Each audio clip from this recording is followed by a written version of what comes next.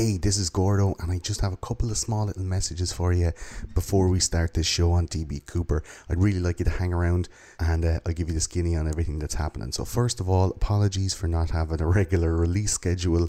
I'm really sorry. I've been researching like a mad bastard for all of these upcoming episodes. The folks on Patreon have got a list of all these episodes, and for the last 2 months I've been recording the bollocks out of a load of true crime episodes and bigger shows. I've been filming them as well, live in the studio, Joe Rogan style. And now, going into the future, in the next 2.5 months or so before we leave for America, I'm going to be recording I think like 26 more. So it's been a crazy time, but from this one on, I'm going to dump a load of shows on you. I have this one, I have another one on Benjamin Bathurst, I have one on Son of Sam coming, and then the big Flat Earth episode should be with you before the 20th of August. So hold on to your hats, some shit is coming. So stick around for a minute or two. I just want to let you know some really important stuff coming up, and then we get into DB Cooper. So TCG, i.e. me, has a live show in the Sugar Club on the 9th of October as part of the Dublin Podcast Festival. So if you're an Irish podcast listener, you're a fan of the show, you want to come along, slap hands, listen to me chat about conspiracy theories, QAnon, the stuff's going on in the FBI, and then some of the stuff for the older episodes, and talk about some cultural Marxism, some identity politics, and we have a row, have a chat, come and join the audience, and let's fucking converse about some shit. I want to meet the audience. I want to slap hands with you before we head off to America, and get a conversation going live in a room. The tickets are going to be available in the description below. So if you want to head to Ticketmaster to get those tickets, it's part of the Dublin Podcast Festival. There's loads of other shows going on as well, but this one's going to be in the Sugar Club on the 9th of October. It's a Tuesday night. Get a fucking babysitter, and I'll see you there. Another thing, I'm blessed. The GoFundMe for the TCG TV products, so it's gofundme.com/TCGTV. It's now over 25,000 euros. I am ecstatic. This shit is happening. But what I'm putting out to you now is a call to arms. If you are planning on donating, if you think, I'll definitely go and do that. This sounds like begging, and it is tantamount to it. I really want this thing to work. If you've been listening to the show, there is hundreds and hundreds of thousands of you listening to this right now. I can see the numbers. Please, if you have any inclination of lobbing a fiver, head over to gofundme.com/TCGTV. There's a link in the description. You can find it on the website. It's fucking everywhere, all over the social media. Get in and give in your fiver. We're a third of the way there. Claire's taking the year off school as a teacher. We're giving up the house here at the end of October. Like, we're going no matter what. The shit is on. Like Donkey Kong, in a thong, smoking a bong like Cheech and Chong. And, we're leaving start of November, no matter what. It's just, it'll be an awful lot shorter of a trip if this GoFundMe doesn't fill up to the end. So, if you have any inclination to donate, do it now, so that we know there's a nice buffer of money, and we can get out there and we can do that shit.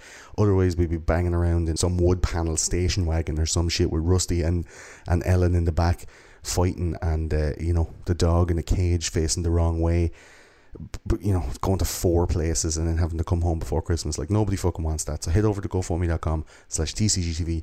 Big plans, shit's going on. The Patreon subscribers as well, I just want to say, lads, you're keeping me alive. I fucking love you.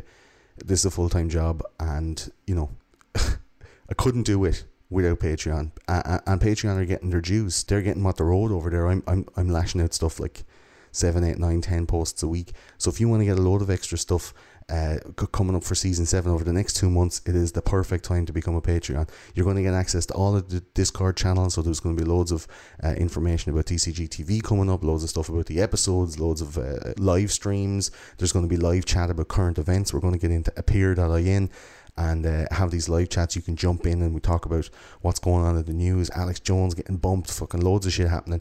You'll also get access to the exclusive TCG TV Instagram feed. You get early access to behind the scenes vlogs and recording day vlogs and all the outtakes from the show. And I have 10-15 hours of shows from like 2015, 16 and 17 that I had to just lamp out hours of it for time.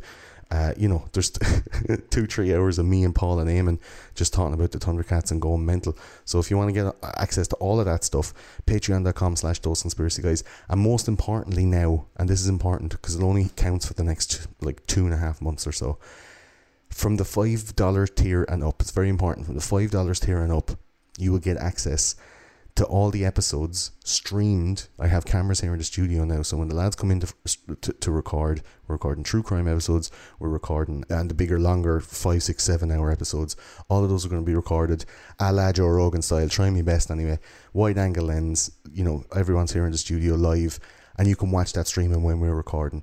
Some of the stuff we're recording in October, you might not get to hear it a second time until next May or June. So everything we're doing over the next like 2.5 months is going to ensure that you have episodes of Those Conspiracy Guys while we're on the road. I'm getting all these questions and emails like, is the podcast still going when you're on the road, and blah, blah, blah, and all this stuff. Like, when we're on the road, I want to fully concentrate on the docs. I want to fully concentrate on, like, you know, if we have some live appearances, some live shows, meeting up with fans, doing all this stuff, part of TCG TV. Like, the recording schedule in August, September and October is mental. But it's going to be so worth it then when we're on the road to have these shows going, so I can concentrate on all that other stuff, getting, you know, interviews and making vlogs while we're on the road. So what we're doing with TCG TV, it's 12 documentaries. There's going to be a daily vlog, like, so that's like nearly 220 10-15 minute vlogs from wherever we're going in America, including all the people that have paid into the GoFundMe and whatever tiers they're on. Like, this is a massive thing. And I know you're listening to it and you're probably going fast forwarding through this shit going, yeah, where's the show? Like, I'm putting my heart and soul out on this thing, and, you know, my livelihood, my neck, my like financial existence. Like, I've put tens of thousands of euros already into this thing. Please get it done. Please get it done for me. Go to GoFundMe.com/TCGTV. It'll only take a $5. It's like buying me a beer. Do it, and this thing will become a reality with no stress, and everyone's going to be super happy. You guys are going to get access, if you're donating on GoFundMe or Patreon, to all of those US vlogs. So I'm going to be putting them up from wherever we are. Like, if we're going to fucking go to Graceland, I'm going to make a short film. If we're going to go to Area 51, you're going to get a thing from that. We're going to where JFK was shot. None of those things are going to be part of the main 12 docs, but I'm still going to hit that shit up. If you're a fan from the area, come down and meet me. We'll fucking do that shit together. Have the crack. You be in the vlog if you're on that GoFundMe tier. Like, I'm doing it. So please get that shit done. If you can get $500,000 for fucking Peter Strzok, who put up a GoFundMe after getting fired from the FBI, and they got $500,000 in 4 days, I have like hundreds and hundreds of thousands, if not millions of downloads a month from you guys listening in the US, the UK, Ireland, you know, Canada, Australia, and then fucking Montenegro, Trinidad and Tobago. There's some cunt in the Vatican sitting on his own listening. Like, I get these stats. I know who's out there. If you can do it for me, please make it happen. There'll be loads of posts on social media. Maybe you're missing that stuff because of a tiny, compared to how many people are listening to this RSS feed, I have a tiny amount on, like, Twitter. 10,000 on Facebook, 8,000 on Twitter and Instagram each. So, like, I'm trying to reach out to you now. This is the thing. Like, it sounds, you know, people are going like, don't be fucking begging. It's not begging. It's a business. I'm saying pay into the business. Have faith in what I'm doing. You've had faith to listen to 500 hours of my show already. Please make it happen. If you want to go onto the social media, Facebook, Twitter, and you know, Google Plus, Instagram, Reddit, all those things, what I'm doing over the next while is I'm putting up the state suggestions. So I'm trying to get to every state. People are asking me, you're going to be in Michigan, you're going to be in North Carolina. I'm going everywhere, like Johnny Cashman, going everywhere. But if you want me to go to a certain place, you have to suggest that thing. Every state is going to get a post on social media over the next couple of weeks. I've already done about 7 or 8 or 9 of them. If you see that post, get onto Twitter, get onto Facebook, get to that post and leave your suggestion. DM me. Send an email, info@thoseconspiracyguys. Let me know the crack. If you're part of the GoFundMe and you have your tier, we'll meet up. If you're part of the Patreon and you have your tier, we'll meet up. Some shit will be done. I want to go there. I want to meet people and slap hands. Like, this is, I'm coming out. This shit is happening. And it might be a one-time money kind of thing for a good while. So that's it. We're going to let you get on to DB Cooper. I'm not going to have this on the show forever and ever, this little pre-roll intro. It has been about 7, 8, 9 minutes. I'm really happy and glad and grateful and thankful that you've listened to this whole thing. My heart is swelling with this thing. My stress levels are high. I want to get it done. I'm super productive. I'm super positive. Like, shit's happening. Please help me do it. GoFundMe.com/TCGTV, Patreon.com/thoseconspiracyguys. That's it for the shilling. Thanks so much for listening, and here's your show. Hitler, Roswell, JFK, cryptozoology and NSA, global warming, 9/11 government lies, tell them all about it, those conspiracy guys.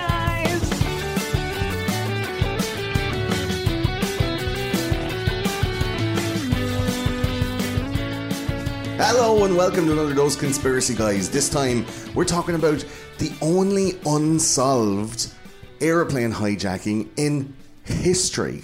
Imagine. This one is a much requested and very popular conspiracy theory. A mystery for the ages.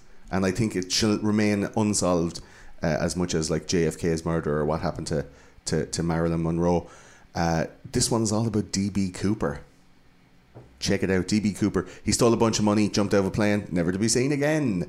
And we are streaming live on YouTube right now for all the lovely folks on Patreon. So if you want to watch any of these shows that I'm recording now over the summer before the America trip, get onto youtube.com/thoseconspiracyguys and you can see some of the older videos. But if you want to watch them live, you have to be a Patreon. That's patreon.com/thoseconspiracyguys. Throw like $2, $5. It keeps the show going. This is my full-time job because of you guys.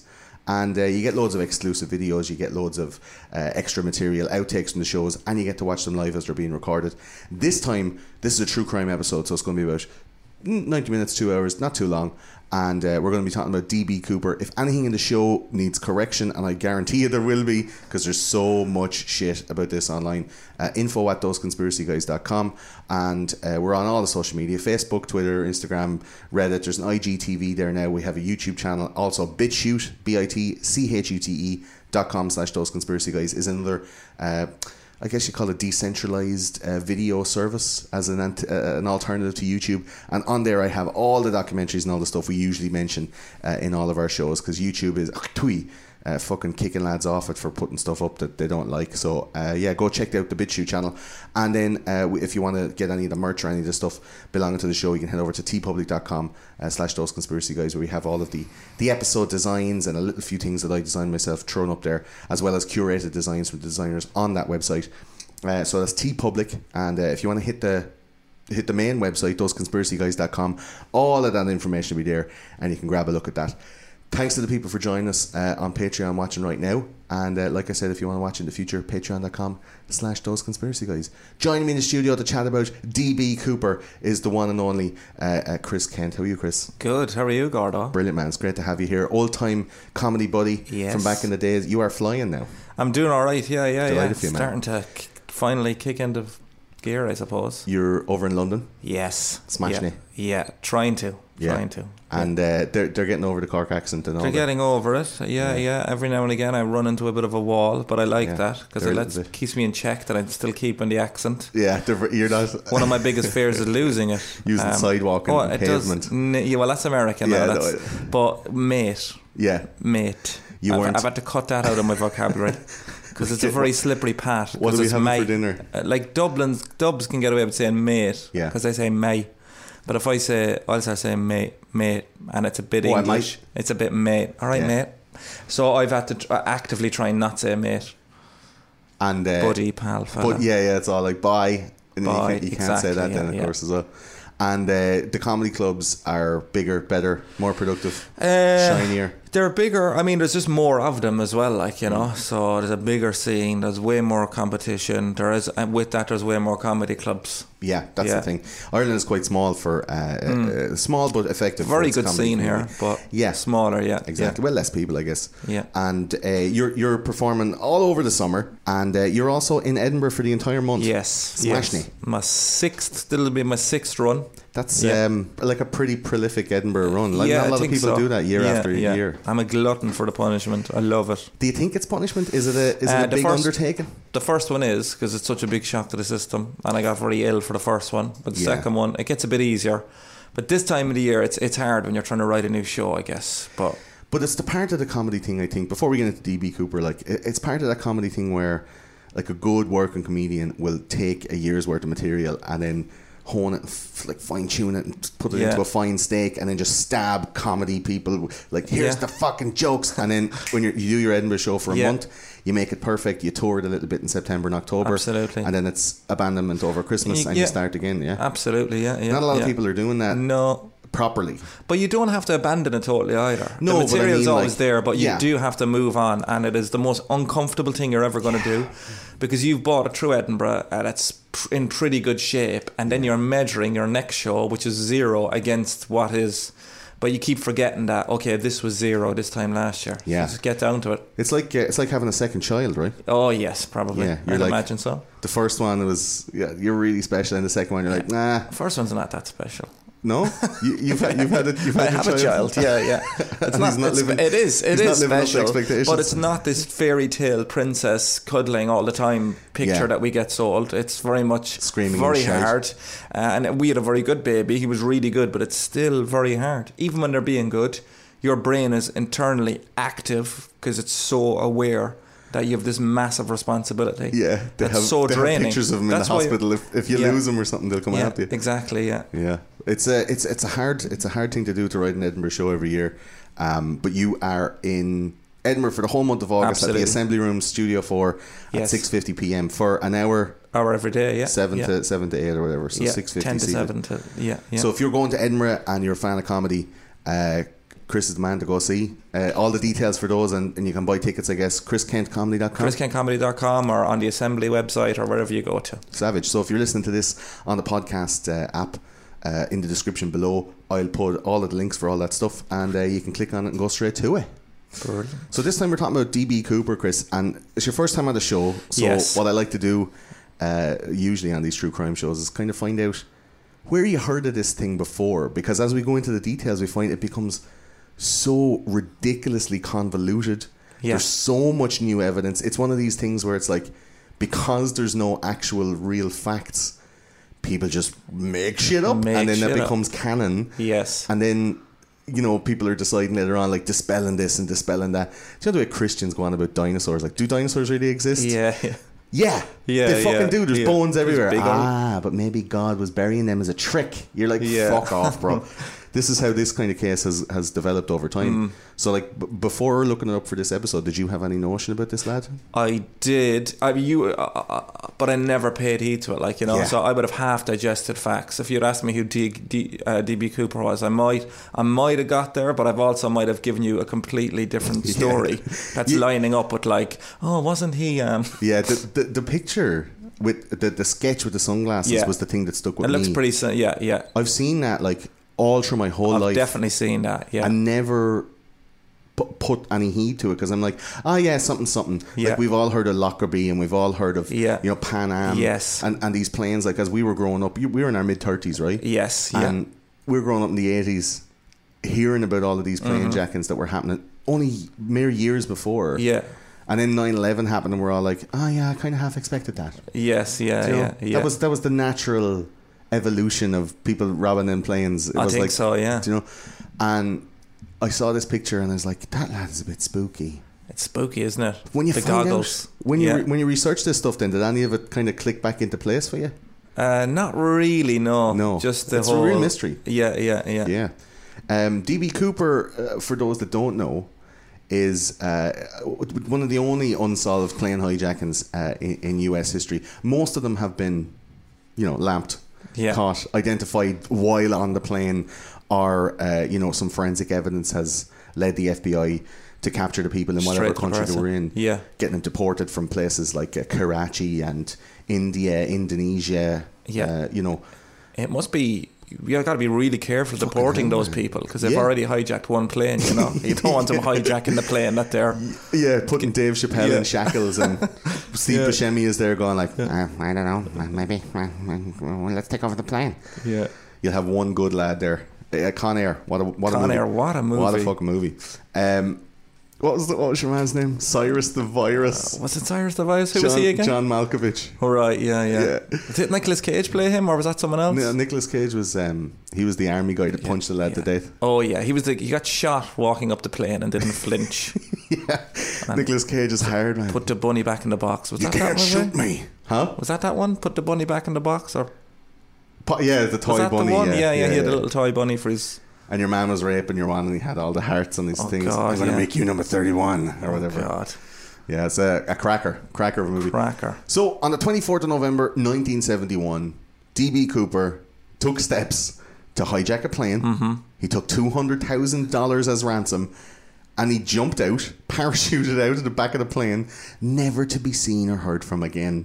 The FBI committed to finding him like Nobody's business. They were left with egg on their face, pretty much. Yeah. They followed loads of unsuccessful leads, and eventually, this year, and at the end of last year, and at the start of this year, some new information has come to light, and they say the case may be solved. Probably not, but maybe quite possibly. DB Cooper was a plain, nondescript man in a black suit with a white shirt and a black skinny tie. He buys a one-way ticket to Seattle on a Northwestern Airlines flight 305, and it's only a half-hour flight, but that led to this still officially, famously unsolved mystery.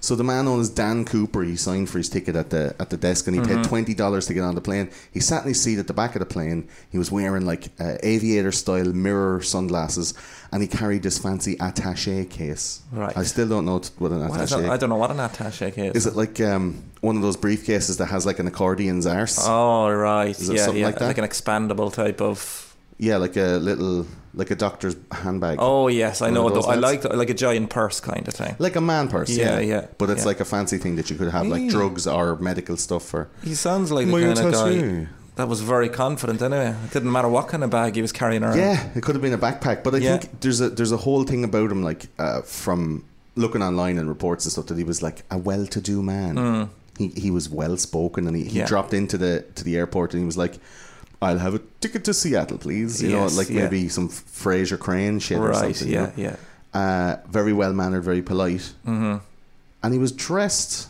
in loafers and like a Reservoir Dogs style. Not dressing the way you would if you were intending on probably jumping out of a plane. Yeah, unless it's a Fortnite skin or something, or some kind of weird. She got some kind of Batman suit on under the suit, like a GTA 5 fucking add-on.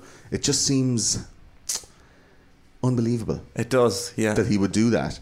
He had a clip-on tie with a little tie pin on it, and his name was Dan Cooper, and he sat on the plane and he ordered a bourbon and soda, which people again say he had an attaché case, like that has a fada over the E at the end, and a bourbon and soda. These are like things that posh people would absolutely do, they say. Why does he need to rob money if he's so posh? A gentleman criminal?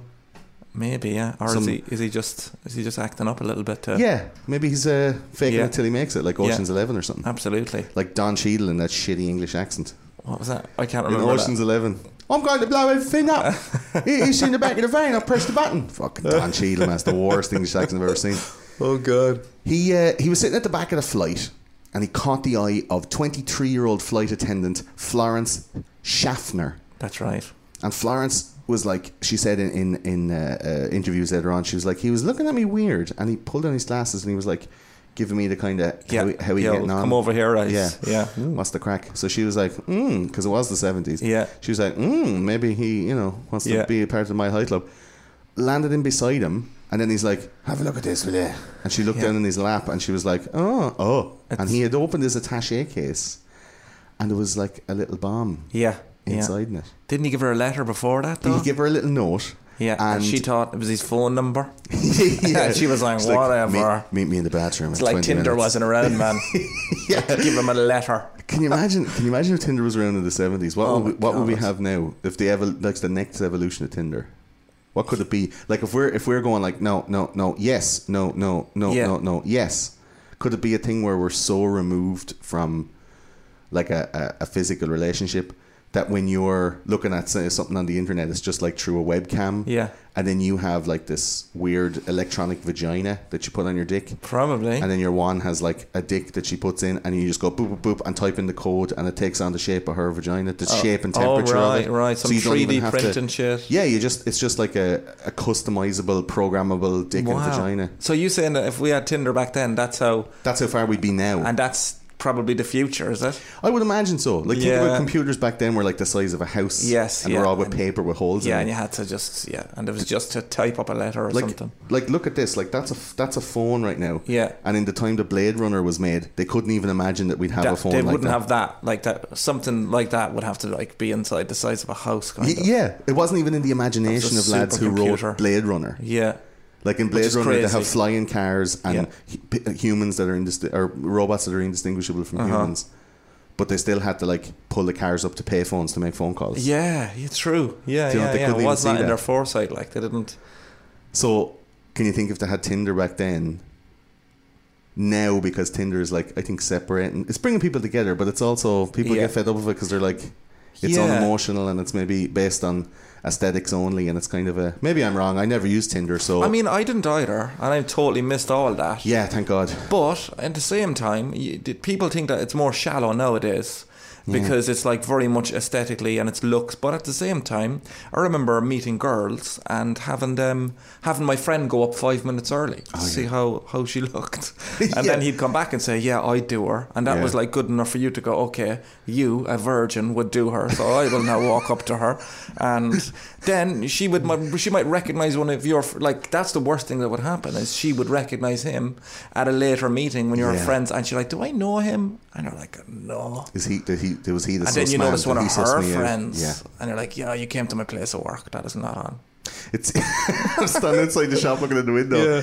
I fancied you for years. So, but is it a thing where like there's guys doing that, like, you know, the pickup artists? You ever hear those pickup artists? oh God, guys? yeah, I've heard of those guys. So they go up and they have like a mechanical, mathematical way to you chat her up and you move her, you turn her around, you touch her arm, you go like, you put in the pin code and then her fucking fanny opens up. Do you neg or something, isn't Negging, it? Yeah, so like, you say something horrible to her. Is it? If there's three of them, right, you talk to the other two and you don't talk to the one you actually like. All right, yeah. And out of sheer jealousy and need for attention, she'll like suck your dick or something. Wow. Immediately. Wow.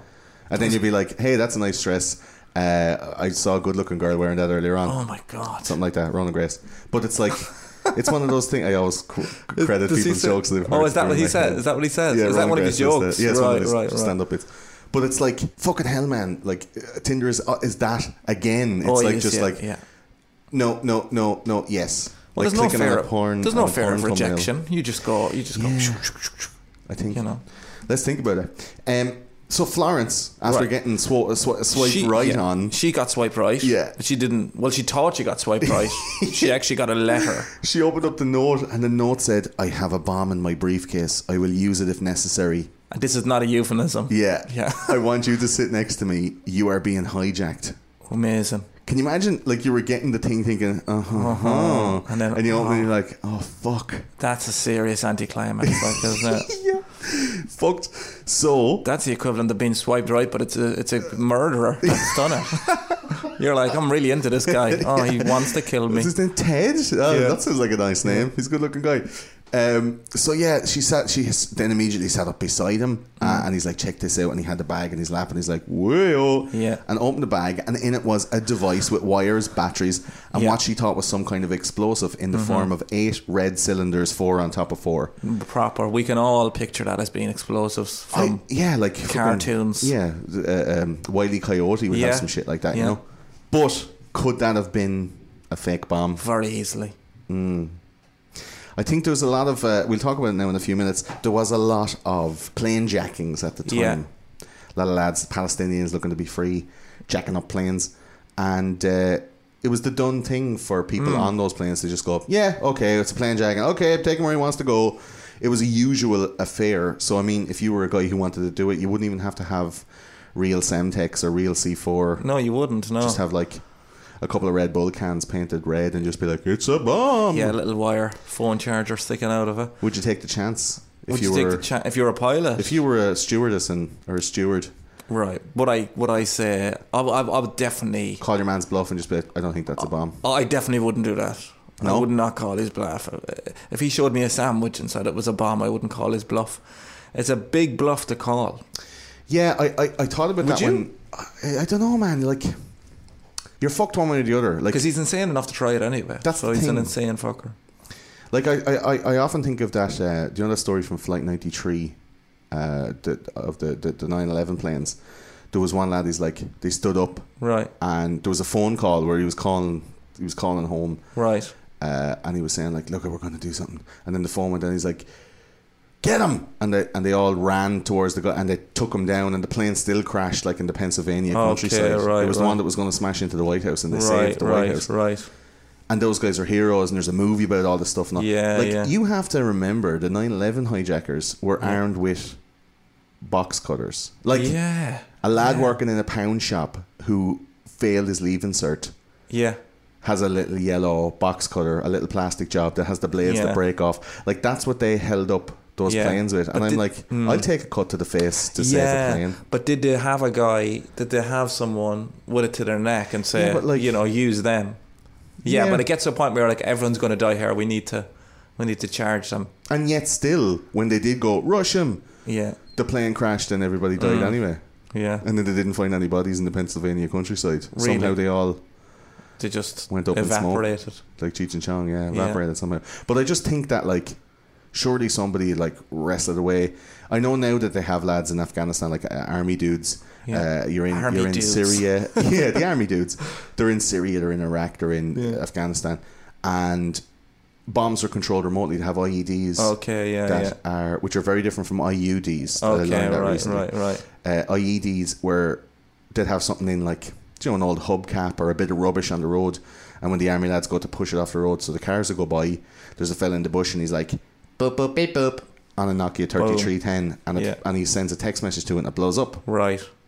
Because there's like a circuit that goes into the mobile that's connected to the close the circuit, and it's all you're an electrician, you know the crack, you know how to make bombs. Yes. So if you're doing that, what's the best way to prevent the signal going through? There's a lad and he wears a backpack, and it has like a signal jammer on that frequency, like so the 800 GSM, the 800 megahertz frequency. So he wears this thing and it jams all those so they don't blow up. Right. Do you know? So I mean, why don't planes have that on them now? Why don't they have, you know what I mean? There's all these protections that they didn't have in the 70s. Lads could just walk onto the plane with a bomb. But he also didn't have the technology to detonate it remotely. So if how you just would he hit have him detonated it? Did he need to like get a lighter and light? Yeah. Was it like how you start a lawnmower? You pull the fucking or something, you know? Surely there was a way to box him in the head and just take the bag off him, like.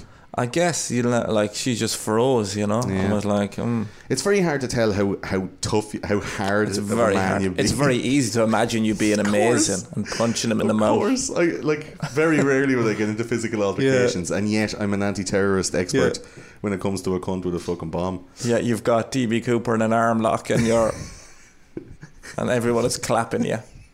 UFC high five on the way down the fucking stairs of the plane and all. It just seems a bit weird to me that he was able to do that. But I guess there is a precedent set there where airplane staff are just fucking cooperate. Yeah. Well, it was happening so much. Yeah. It was as common as someone running from your taxi. You're like, do I run after him and risk getting the absolute crap beaten out of me by 4 of his mates around the corner? Yeah. Or I would just take a hit and go, you know what I mean? Or I get out to run leave. and then someone gets in my car and drives away. So there's she was probably just going, and also he was apparently so calm. Yeah. And his persona maybe it rubbed off a little bit, and she went, okay, you know. We've got a lot of that in these true crime episodes where you have guys like Richard Speck and Ted Bundy, who are super charming, and calming and manipulative, but not in an insidious way. It was just very. It's crazy how they can be so charming and super because they don't have any empathy a lot of the time or anything like that. So how do they even put themselves in that person's situation to know how their feelings work? Yeah, it seems weird. Like he could be a sociopath and still feel the feelings, but just not care. Yes, I think that's true across the board. That's kind of. Like Ted Bundy was definitely a sociopath, knowing that he did something wrong, and then confessing at the end before he got killed. Yes. But DB was a gentleman. Dan, as he was known to his friends. All his demands were $200,000 in negotiable American currency, 4 parachutes, so 2 main parachutes and 2 reserves, a fuel truck standing by to refuel the plane when they landed in Seattle so he could get on to Mexico, which was his ultimate destination. And then the pilot gave false information to keep all the people in the plane calm. He was like, none of this is happening, this is all grand, we're going to make an unscheduled stop in Seattle, don't nobody worry, it's a minor technical difficulty. So everyone's like, okay. They're all cool with it. Yeah, I'm grand. They circled around for about 2 hours around the Seattle-Tacoma airport, and this allowed the police to go and the FBI to go and get like all of Cooper's accoutrements, you know. Yeah. Very placid, very calm acquisition of all of these mad things that he had requested, and they basically got everything for him and put it on the plane. Schaffner remembers Cooper being like, as they were flying over certain parts on the way to Seattle. She remembers him being familiar with local landmarks and saying like, "Oh, it looks like Tacoma down there," Right. Remarking like that McCord Air Base was only a 20-minute drive away, so that they'll be able to get here with like good parachutes real quick. Didn't he ask for a specific type of parachute as well, though? He did. There was a military parachute come from McCord. That they automatically open. He didn't want them for some reason. There was a thing, you know the way when you see the lads like go go go, and they jump and they have, and it goes immediately, it's like almost a carabiner is on a pole or on a string, and you jump off. Yeah. So I guess he wanted to like free fall for much longer. Of course he did. Yeah. And, with all the stuff that he was taking. Yeah, and then pull it before. What's the limits? Like Well, I did a skydive and it or was like, I think I did one from 14,000 feet, and I think no, anyway, you can't go under 8,000 feet or something. You can't jump out, and and the free fall is a lot shorter the lower down you are before you pull the chute. But I don't know the actual height, like, you know. But if you pull it like too late, your velocity is too much, so you'll break your legs. Yeah, you'll have a bad landing. Yeah. But all I could think of when he said he wanted 4 parachutes was the episode of Father Ted where Jack robbed the 2 parachutes, jumped out of the plane, and then he got stuck in a tree with the mini bar sort of little. Well, that's all I could think of was him being in a tree and all the money being on the other side. You know. That's. I bet you that's probably. Exactly. I wonder if Graham Linehan and them go, this is a DB Cooper. Just definitely knew about it. Yeah, I have to say, absolutely. So, like, he's asking for 4 parachutes. You would think that's like one for him and one for the bag of money, or whatever. So they're circling the thing. He's going like, "Oh yeah, it looks like thing down there." Like, this is a guy who knew the crack. He knows a lot. He knows the crack. He refused those military parachutes and he asked for civilian ones instead. Yeah, and they had like a manual ripcord. Yes. So he's going to obviously come down to a certain height and then pull the cord. So between that and then knowing that McCord Air Force Base was very close by, one would surmise that he knew exactly what he was doing as regards like paratrooping or jumping out of planes. It wasn't his first time. Definitely wasn't his first time. It would lean towards military knowledge because he knows what not to have, and he knows some Air Force Base. Like these are the circumstantial evidences that you get when you're talking about DB Cooper. God, yeah. And as well, I think he was buying. He wanted 4 of them to sort of lead the guys astray, so they wouldn't tamper with any. Because he was like, he wanted them to think, "Oh, maybe I will take someone with me." Yeah. And they were like, "We can't risk tampering one of them just in case he makes the air stewardess jump out with him." And then she dies, like, because they give him a so it was kind of a clever enough move of him going, "I want 4 of them," and then had to give him 4 good ones then, just in case he was going to get 2 people to jump out with him. You know, I never even thought about that. Yeah. Well, that's you've done this before, Chris. No, I haven't. Well, he actually did with the spare ones. He took one spare chute, put him on himself, and he had one main chute himself, and then he took the cord. He took one of these supporting cords. So the other way on a parachute, there's like a big plume. And then there's like a small plume at the top that has extra string. So he took the string off that small plume, and they think that's what he tied the money to himself with. And he left like that parachute in the plane with the bits cut off. But apparently out of the 4 parachutes they gave him anyway, they had accidentally given him one that was faulty or something, and he left 2 on the plane and he jumped with one of the faulty ones. As a spare? Yeah. Well, they don't know. 2 of them were gone anyway. So maybe he had 2 on him, and one of them was the faulty one, you know? I don't know if it was only one way to find out. I don't know, was it faulty or there was something up with it anyway. They got it, because they could get the military ones, and whatever type of parachute he wanted, they really were having trouble getting them, and that's why they had to stall. They got them from flight instructors in Tacoma. Yeah. So they had to like drive like 20 minutes there and 20 minutes back. And then afterwards he was like, "Oh, I'm after giving you this. I didn't realise I gave you this. I can't remember what it was. It was some kind of fault with it anyway." But maybe that's why they couldn't never find. Or maybe they're just saying that now. They're like, "Oh, let's pretend we don't know one of these is faulty until they're all on the plane and all that." Yeah, it could have been a reason why he's never found, because he ended up somewhere in a fucking lake. But like, they never found a body. They never found parachute. You'd think you'd find something. I mean, even if you didn't even find the abandoned parachutes. Like, and they're huge. Yeah. If you go into water with one of them, you'd think they'd find it. Yeah. No trace, like nothing. So Schaffner, who was talking to him the whole time, he was like leaning over before they landed, going like, "Oh yeah, there's bourbon and soda, it's delicious," like real charmer. And she said that they were all briefed that there's this spate of like hijackers that are like, take me to Cuba. Yeah. They'll just jump up and go, I have a bomb. Let's go to Cuba. Yeah. And everyone on the plane is like, oh, God almighty. again. I'm sick of Cuba. Sick of this shit. So Cooper and these guys were like vastly different. She said he was a real gentleman, and he even paid for his drinks. He got 2 or 3 bourbon and sodas. He paid for his drinks and left her the change as a tip. And she refused it, did she? She refused it. And wow. he then said, okay, then I'll make sure you get off the plane. And her and another air hostess were allowed to leave with the rest of the passengers because she was so nice and cooperative with Isn't it lovely though when people like that are sound? You know, when people sound. Yeah. There's nothing. Yeah. If you're going to be kidnapped by someone, yeah, be kidnapped by and if somebody they're sound, yeah. and they're like, "Can I get you a cup of tea or a drink or something?" Yeah, you know, you're right there. Do you need to go to the bathroom? It'd make a difference, wouldn't it? The whole thing wouldn't be as traumatic. It wouldn't be. I mean, you can imagine it's very different. Reservoir Dogs would be a very different movie. Yeah. If Mr. Blonde was like a sound fella. Yeah, just bag on. Yeah. I don't know. How sound can you be though if you're doing something like so heinous? Yeah. Well, I mean, is it that heinous? No, it's not, because he just wants money. Yeah, he wants money, and the airline's insurance is apparently going to cover it because it happens that often, and they're willing. They're giving him everything. Yeah. But a few things went wrong like that. They got delayed looking for the parachutes, and then when they came down, they had to refuel, and when they were refueling, a genuine technical glitch went with the pump. Yeah, and he was thinking to himself, "This is totally set up. This is FBI buying time to get a sniper into place." But it was nothing like that. It was a genuine. So there was a bit of panic for a while there. There was 3 fuel trucks they had to call. That was right. Yeah. So the first one fucked up. Yeah. The second one was only half full. Yeah. And then the third one was the one that delivered the last thing. But after the second one, DB Cooper was like, I'm not happy about this. Yeah, I would hate to be in any of those fuel truck drivers. Shaking. God, is it working? I'm not even supposed to be on. This is overtime. Well, the plane landed in Seattle. Yeah. He allowed the 36 passengers to leave, including the flight attendants, and he requested that all of the stuff was loaded onto the plane by the manager. Mm-hmm. It then took off towards Mexico City, and it had like real specific instructions where to go and how.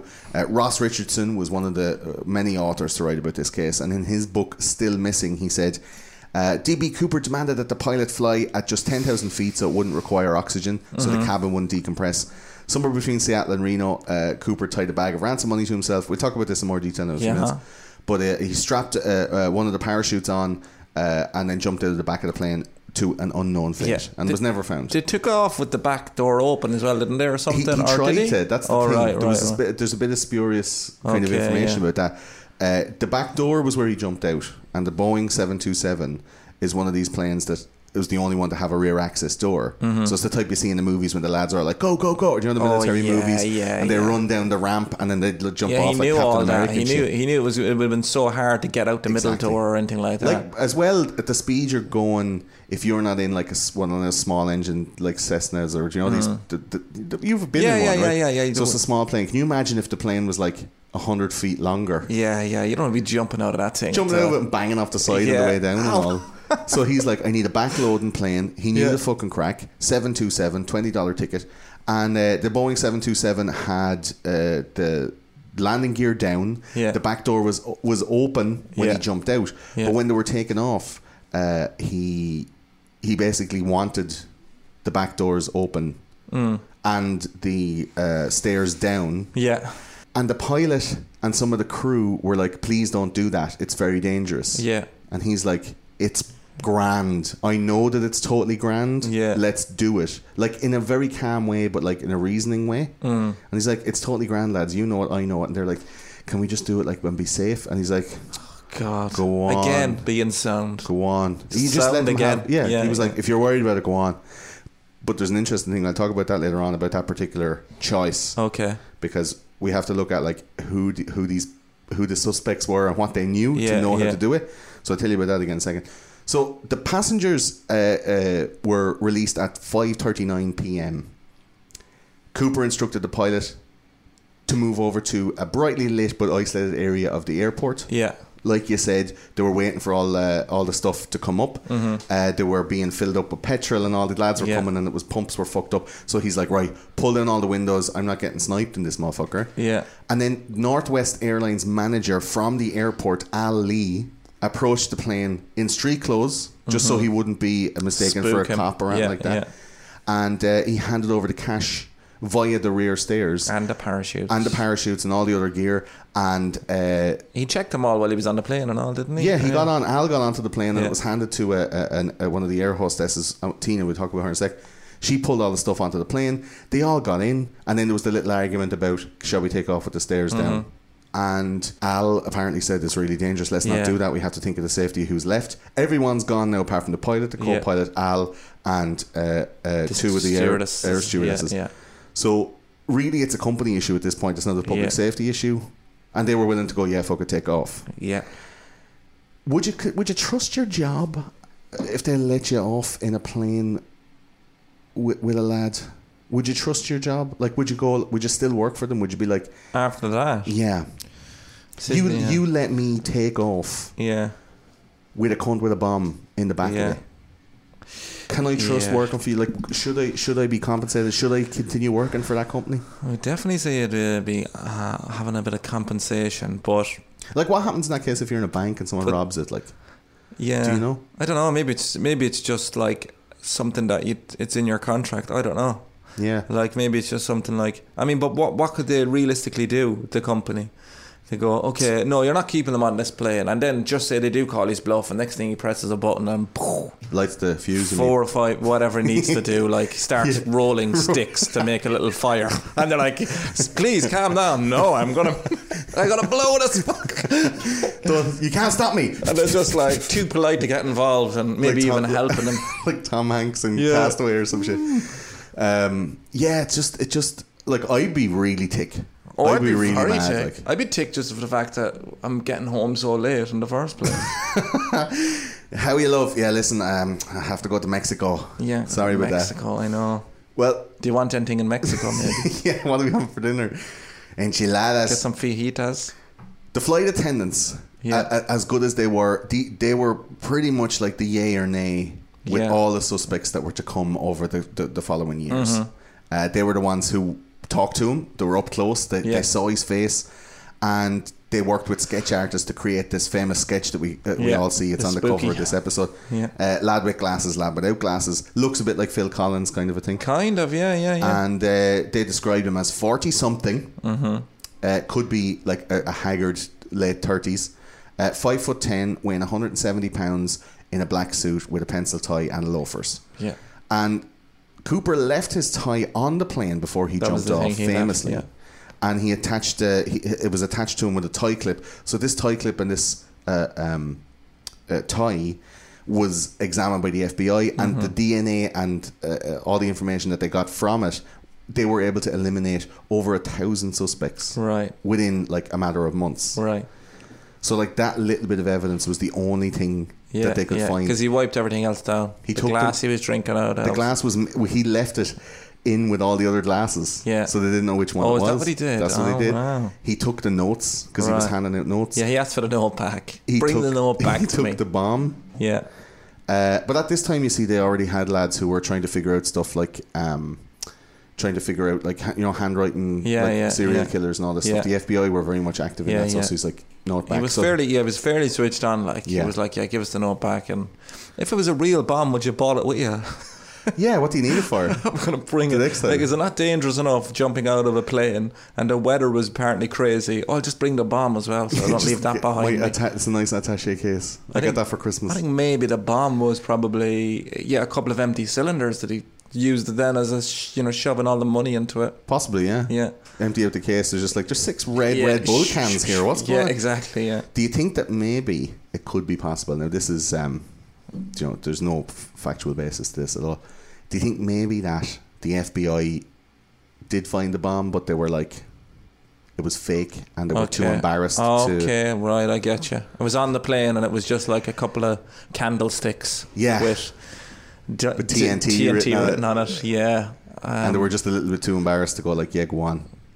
I don't know. See, I think they'd get more kudos from finding the bomb, even if it was fake, and then saying, hey, we found it, but we disarmed it, and everyone is now okay. Yeah, you think? I think they'd do something like that, yeah. Rather than say it wasn't there. Yeah, probably. I don't know, though. There's a lot of bags, I guess, in a passenger plane that There's a lot, yeah. You could, like, lose it if you didn't want to seem like a gobshite that Yes. give up a plane for a couple of candles. Yes. Do you know? That's just something that I was thinking as I was looking through it. I was like, it's a good point. Could they fuck it off, you know, and go like, yeah, no, it was totally a real bomb, but he took it with him. Like, why would you take it with you? Yeah. You fucking big bag of money, like. So the FBI report on Cooper describes him as olive-skinned, Latin appearance. His voice was low, and he spoke intelligently. He had no particular accent, and he was a heavy smoker. He went through. Oh, you could smoke on planes back then. Wow. Coolest shit ever, man. Burt Reynolds, cool. He ended up smoking a half a box of cigarettes. Right. And they were able to take the cigarette butts. Yeah. But couldn't get a definitive DNA sample from them. It wasn't the... it was quite new back then. Yeah. You know, it was like... Your alleles weren't able to be identified. Yeah. But they were still able to find, like, the brand and where they could be bought. And yeah. Can't narrow it down too much, though, can it, really? It's fucking smokes, man. We've narrowed it down to every shop and liquor store in the United States. He smokes like this. He squeezes them real tight, so you just have to look for, like, some knacker on the corner that smells like that. They're the guys. This could be it was a 15-year-old girl that did it, because that's what they smoke. Yeah. The ultimate details that have been left behind for this case are that which we've outlined. There's so many investigations. Like, FBI believed that DB Cooper had to have military training because he knew how to jump, but he knew all the information. And initially, after dismissing the first 1,000 suspects, they focused their investigation on 3 men who fitted the description, all of whom turned out to not be him within like a year. Yeah. And even though one of those 3 men did confess under questioning to killing his family years previous, and another one confessed to being Cooper, but it turned out he was mental and he wanted a bit of fame, right? And it definitely wasn't him, but he was like, yeah, fuck it, I'm gonna try. Amazing. But they were all ex-military dudes. Yeah. Can you imagine confessing to a crime you didn't commit like that just to get famous? No, I know. Or even just confessing. So the other guy killed his family, is that? Yeah, that's what they say. Oh my god! And he confessed to it just under how pressure. did he kill them? Was it? Wow. Threw him out of a plane. Oh my god! I couldn't find that guy. If anyone knows who that guy is, but yeah, apparently that's the crack. He confessed to killing his family. Oh my god! They were just like, so we know you've done something. Yeah, I did it. Also, you did it. It's like in My Cousin Vinny, where he's like, I shot the clerk. Yeah, I shot the clerk. You all heard him. He said he shot the clerk. Oh my god! So imagine fucking hanging yourself. So Cooper knew what he was doing. Like he was a specialist. Yeah. Right.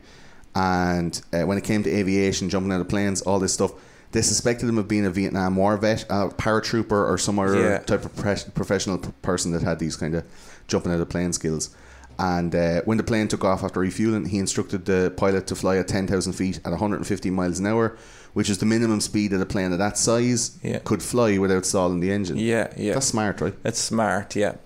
I wonder, was he smart up to a point, or was he such a good bluffer? But still, when he was at the back of the plane, he's gone, oh my god, I've got this far, but I have no idea what I'm doing.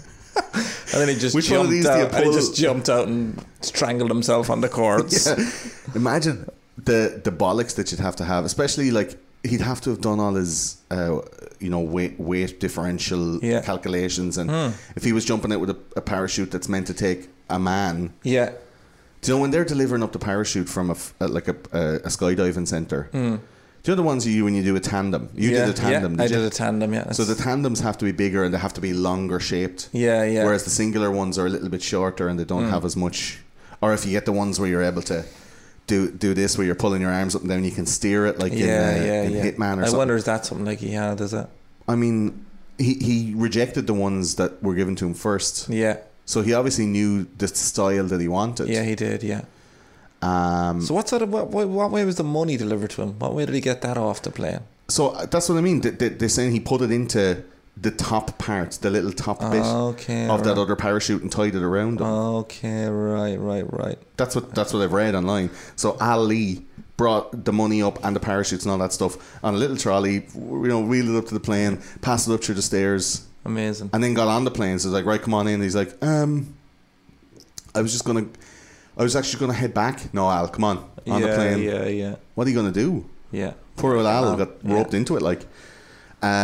But like the $200,000 in $20 bills was how it was delivered. Nice. And the All FBI marked. had arranged, they were marked. They were from the Treasury in San Francisco. Yeah. And they were all marked with an L. Yeah. But wasn't there people writing down the codes, the serial codes, and all the They notes? had microfilm photographs of every single Is that banknote. right? Yeah. But there's a lot like. So was it never any good to him then, the money? I suppose no. You're going to get to spend it in some way, but the money never resurfaced. Apparently, No. It never came back into circulation.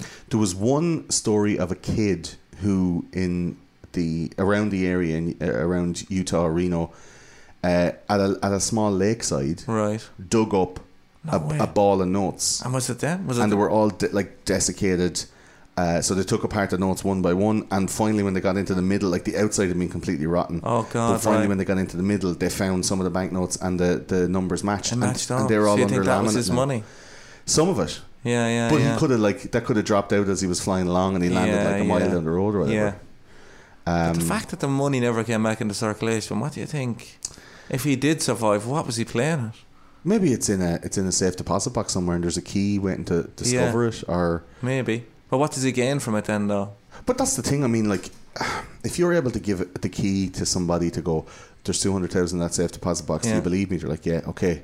Give me that thing that I'm buying off you worth 200,000. Yeah, I wonder, is it worth even more now if that's the actual, I'd say the notes, because it's with those serial these numbers are the would be- original notes, and if it is locked away somewhere, is it like worth a lot more money now? Did you see the DB Cooper notes? No. They're kind of like smashed up a little bit.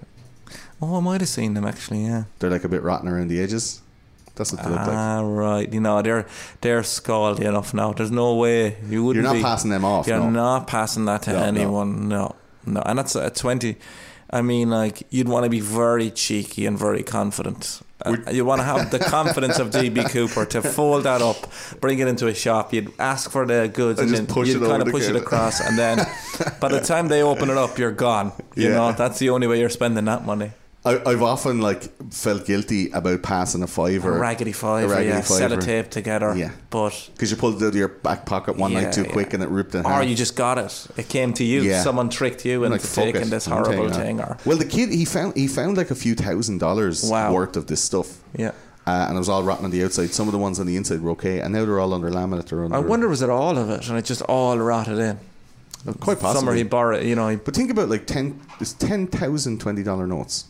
That's a lot. That's a lot of money. That's heavy, man. Yeah. Like, think about, have you ever held like 10 grand in your hand? No, I haven't.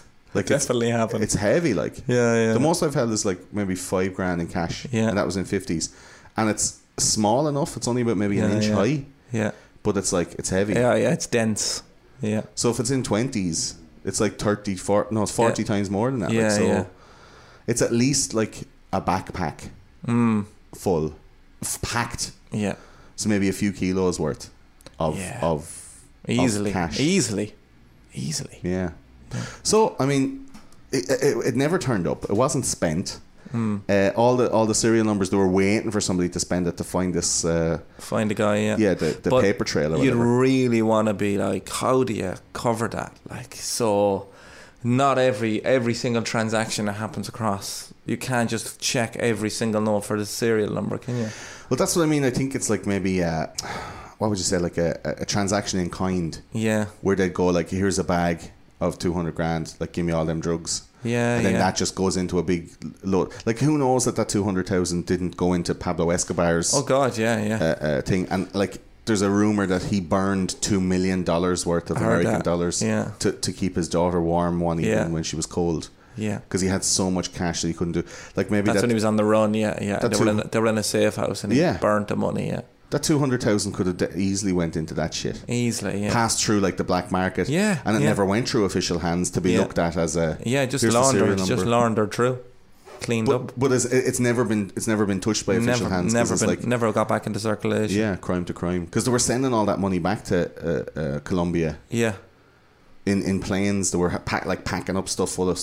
So maybe he just bought. So a load yeah, of you definitely can't use it as it never came into circulation. Therefore, he must have died and lost the money. So yeah, like you said, it could have went anywhere. Yeah, I think it'd have to go somewhere unofficial. Yeah.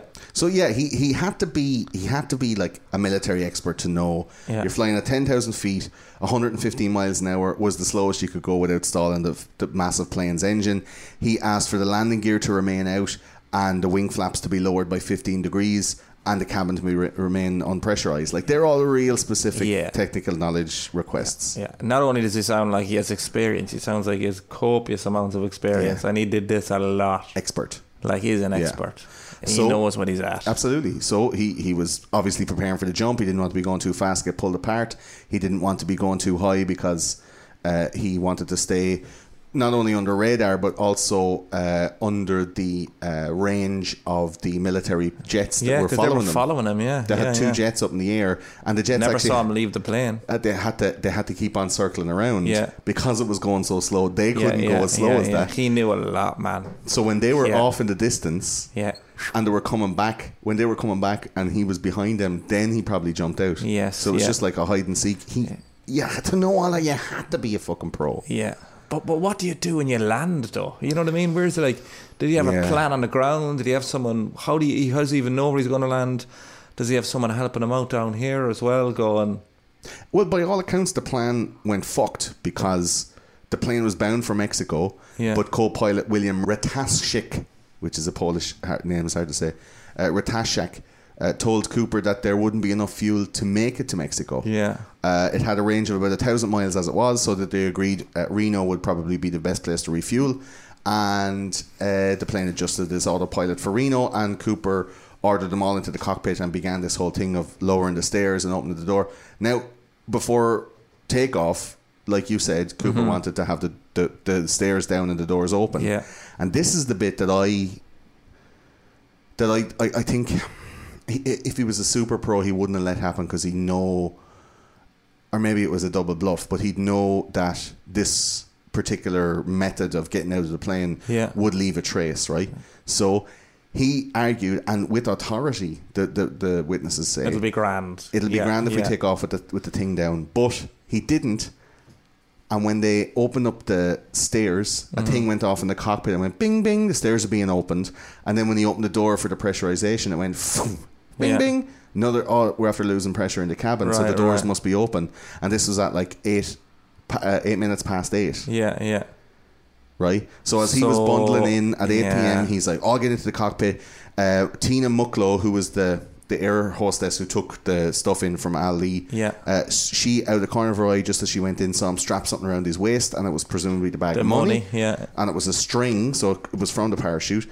And then a warning light, they went off in the cockpit, and people were like, he must be doing something now. So they were able to time it exactly. They were able to get a bit of a time. So when they knew where the plane was geographically, according to the time, they knew that he was in this area. Like, if you're a pro and you went to all that trouble, why would you leave them anything to... Yeah, but they also think if the door wasn't even open, they felt a bit of a bump. They felt a weight leaving the plane as well at a certain time. So whatever he had was very heavy. They felt a bit of a thud. And then because he was responding to the pilot from the little phone at the back. They even said, they rang him up and they were like, "I don't think this is a good idea, you should jump off." And he was like, "Fuck off." Yeah, good luck to you, lads. Think you're going to pull out now. What do you think it was going to do? Yeah. But... But they still didn't find him, though. So it's I know, but that's what I'm saying. It was a bit of a rookie, and it was a bit of a Maybe he said, like, if I mark it to the minute of where I'm going to jump out, he must have had some plan on the ground. They'll be looking somewhere else for me, whereas I'm in this special thing where I jumped out at 10,000 feet and I pulled the cord straight away and floated like 50 miles away. You know? So he must have had some plan on the ground. So what time was it when he was landing then, roughly? Was it in the like 10 past 8 is the time that they say he left the back stairs of the plane. Night or day? Nighttime, right. So it was maybe dark, I don't know. So they had landed in Seattle at like 5:30. Yeah. And by 10 past 8 they were from Seattle and they were over the Reno area on their way, well, halfway between Seattle and Reno, on their way to and they properly gave that a good searching. 28 square mile radius, every inch of it, like, is what they said that he could reach from that distance. Yeah, launching at 10,000 feet, and the furthest he could get on those parachutes. So what was that area he landed in? Was it like forest, lake, mountain? Yeah. So yeah, I mean, into the lake. But this parachute probably would have floated. You would have found him pretty quickly if he didn't tidy it up. Yeah. But they were saying that maybe he knew he still knew where he was going. Landed, burned his parachute, burned evidence, got the money, or packed up the parachute and brought it with him wherever he was going. Exactly. There's no remnants at all found. There's nothing at all. And clearly, if he's got some military experience, then he can survive. You know, like it was like a cliffhanger situation. Yeah, it was class. Where Sylvester Stallone is like, I'm going to get the money up in the mountain, like climbing the thing, you know. Maybe it was that he was just hiding in a cave somewhere. He knew exactly. I'm where hoping he did get away anyway. I mean, people think he may have died afterwards, true to exposure, and you know they never found anything because he could have been killed, and then animals basically eating him. His bones are scattered everywhere because these lads are coming in, having a little nibble, and he's just spread everywhere. They say the money might have ended up at the top of a river source, so that the water was coming down and washing the money down into the muck, where this child then in the riverbed found chunks of money. So that was only maybe a small bit of money that was and also buried further upriver. Very much could have been something he did. He could have probably taken a little bit of the money, went, no, I'm going to put this here. If he's so clever, he's going to go, I'm going to try and set up a few little. It was a fuck you to the system in a really big way. Yeah. I hope he got away. There was loads of people that were suspected of it, and some of the most popular, Chris, you're going to tell us about now. Yes. There was Kenneth Christensen, identified by his brother after he'd watched a documentary about the hijacking, which is pretty shitty. Yeah, I think I found in Ted Kaczynski when we talked about the Unabomber. I don't know if you watched that. I didn't. And it was like his sister and brother-in-law. Oh, really? They're the ones that sort of identified him. Yeah. From the way he was writing. He wrote this manifesto. Okay. And his use of language and the little phrases, because he was like a very well-read kind of academic. Yeah. So the academic phrases that he was using in his manifesto, his sister recognised. My brother Ted has papers like that, and they went under your man's bed and pulled out all these shoe boxes. Holy shit! And was reading it and going, "It's definitely him." Wow, amazing! Like that is class. So I mean, it's not the first brother or sister that. Yeah, I know, but like I mean, maybe his brother maybe just didn't give him any money or something. Sort of went. He's like, "You fucked me over, man." Yeah, you know, a lot of brothers would be like, "Give us a bit of money there, you know, a nice payday." Yeah, if you won the lottery or something, you didn't give him that. Yeah, so this guy was trained as a paratrooper in the army, and he would have been about 45 at the time of the hijacking. Fitted the height, weight, description, smoked, which is like, you know, he smokes. My brother smokes. He can parachute. It must have been him. And suspected they had a bourbon as his favourite drink as well. So it was all really lining up for him.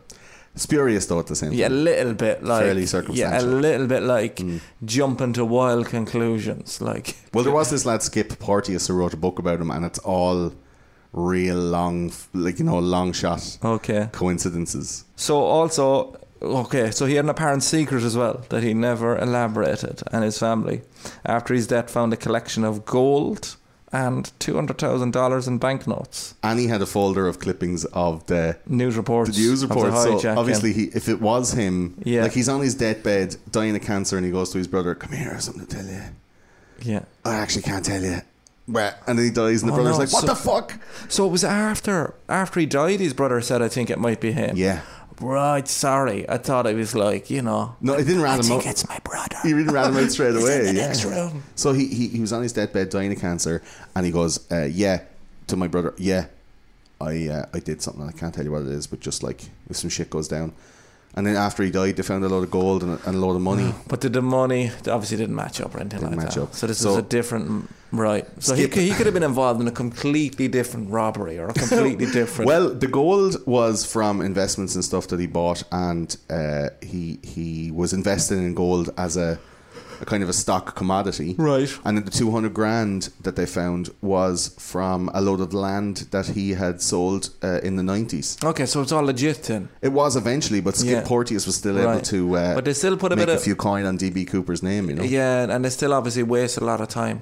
Yeah. finding all this out. And it was a dead man, and dead man tell no tales. Yes, exactly. You Yeah. write what you like. There is more though, right? There's loads. Yeah. There's Richard Lepsey. Is that how you say it? Yeah. He could be the man we're looking for. Yeah, he's a grocery store manager. So this is an interesting one, right? Because he's not.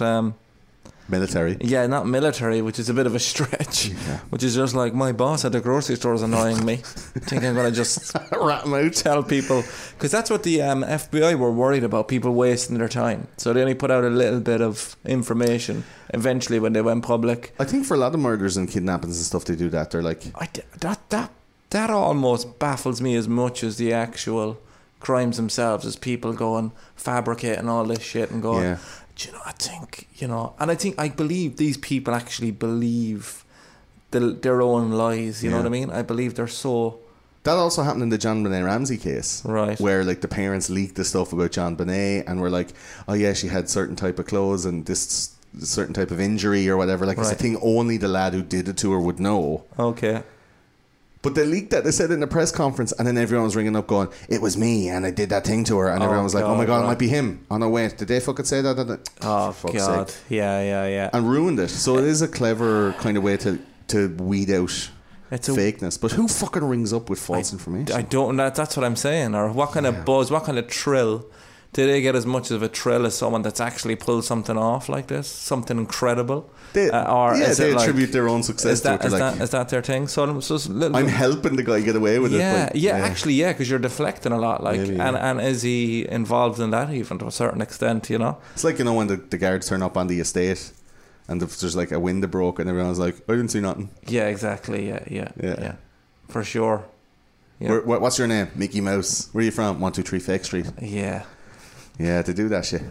So with Robert Richard Lepsey, at the grocery manager paratrooper, Mysteriously disappeared from Michigan on the 29th of October 1969 after his car was found abandoned at the Capital Airport, which was kind of interesting enough, really. But I mean, people go missing all the time, though. Yeah, but this seemed like Is like it a the car massive was abandoned, the coincidence? doors were open, the key was in it. Like, did he? It wasn't like the worst case of suicide I've ever seen. It wasn't like Yeah. Richie James Edwards from the Manic Street Preachers, where like his shoes were taken off and left on the side of like a bridge over a very turbulent river. Right. So his car was open. Yeah, his yeah. shoes were on the bridge, and basically everyone was to imagine, yeah, he jumped Right. into the river. And Okay. was washed out to sea, Right. never to be seen again. But this was like in an airport car park, so surely like he's just went fuck it and drove to the airport, abandoned the car, went in, paid €20 as you do in the 60s, €20 or $20 For a flight, you yeah. get a flight. There's no fucking records, no passport, you just get on the flight like Yeah. a bus. And So you think on it? I mean, but that it was would so much easier to leave your family back then. But yeah, oh God, yeah. But that's a yeah. I mean that behaviour of just leaving the car blatantly there abandoned, it Odd. just doesn't line up with how calculated everything else was. Exactly. And it's like, nah. Maybe he was just having. having a moment, and then he got his shit together and Yeah. and like really planned it out. Yeah, there must have been a time though when they were looking for this guy that everybody probably suspected somebody of being DB Cooper. Yeah, there 'Cause was it all the just weirdos so in town who crazy. It was yeah. so yeah. But with Lepsey though, his daughter was like IDing him, right? Yeah. Samples of Lepsey's DNA have been submitted and to the FBI, but they're now there was no matches basically. So Yeah. it was like. But she yeah, rang the FBI and went, She was that convinced. lad looks like me dad. Yeah, which is crazy, because I get told I look like a lot of people all the time. Yeah. I have Who do a you very look like? vague face. A lot of famous people I've been told I look like. Andy from Emmerdale, Louis Suarez, Chris Coleman, who was a manager for. I can see Luis Suarez. Yeah, and just loads of other people, and then just people at comedy clubs going, "You look like my cousin." And I'm like, If somebody like you, Yeah, do you know, who looked like- like you committed a crime, you'd be yeah, fucked. I'd be, and do you know what? It wouldn't help the fact that I have crazy scribblings all over my house. They'd be like, "This guy's a nut job," but it's actually just me workshopping a bit. Writing It's a few not jokes. Yeah, it's just writing a few jokes, and they're like, "We found these really strange drawings," and when I got bored of writing, and I drew something or whatever. To be all laminated in the Smithsonian and stuff. Exactly, Like the greatest yeah. murderer ever. Yeah, it's weird though that this little girl who wants to have her daddy back so much, she was 13 and she went, he looks like my dad, and then sent a lot of pictures. Now, The cunt looks identical to the drawing. Right, I didn't see it. Yeah, And the uniform that they had in the grocery store, not the uniform, but like the thing he wore to work, was similar. was to a black suit with a pencil tie and Right, loafers. okay. Well, and she's not that crazy. Yeah. Matched the description, looked the same, height, age, everything matched. Yeah. But then when they sent the DNA over, wah, wah. So this guy is gone now, is he? Yeah, he's He's just vanished. never found again. But Yeah. People just go missing, don't they? They've had enough. yeah, I mean, they don't want to be found, I guess. they don't want to be found yet. It's very hard to do in Ireland. Yeah, probably. Yeah, have a little bit of a nervous breakdown. Just finally snap and go. Yeah, I'm gone. Gone. I'm I'm moving gone. to Galway. Yeah. And then Nelson's dad going out for milking or whatever, Yeah. cigarettes, and never coming back again. But you can do that in America and go to a different city Yeah, in a different yeah. state and never be found. But in Ireland, you're like 4 doors away from a cousin. Yeah, Somewhere. it's too small here Very to hard get to away run with away. that stuff. Yeah.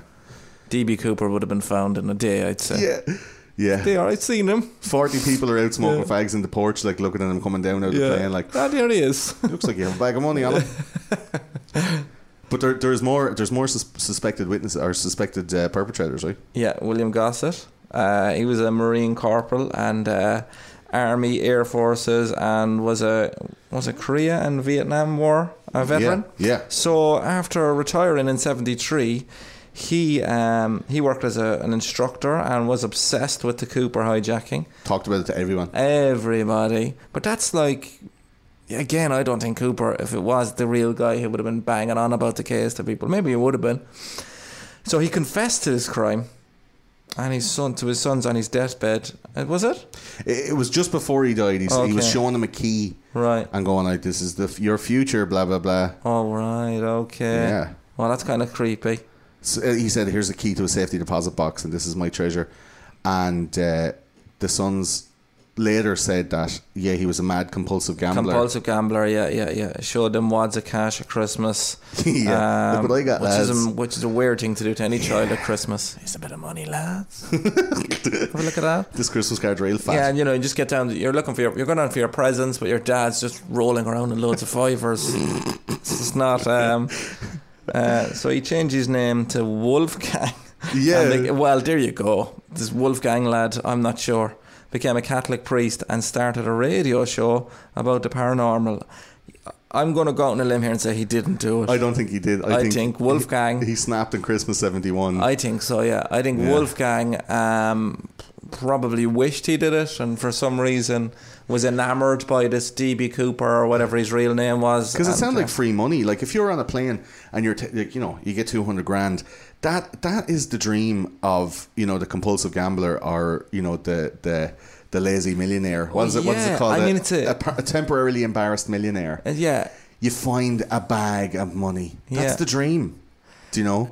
And he fucking said to his sons, "I have a load of money." He had wads of cash in Christmas, and he shows them a key. They went the next time they saw him. He had zero monies because whatever wad of cash he got mightn't have been 200 grand. Yeah. But he fucked it all away in Las Vegas. Yeah, and it's also what age were they when he showed them this money? Because when you're a kid of a certain age, someone could show you $45 single dollar bills and go whoa, and you'd be like, "Oh, my dad's so rich. So many monies. He's got loads of monies." I've got and kids it's like to literally- do their communion. It's like I got €195. Oh yeah, these days bigger though.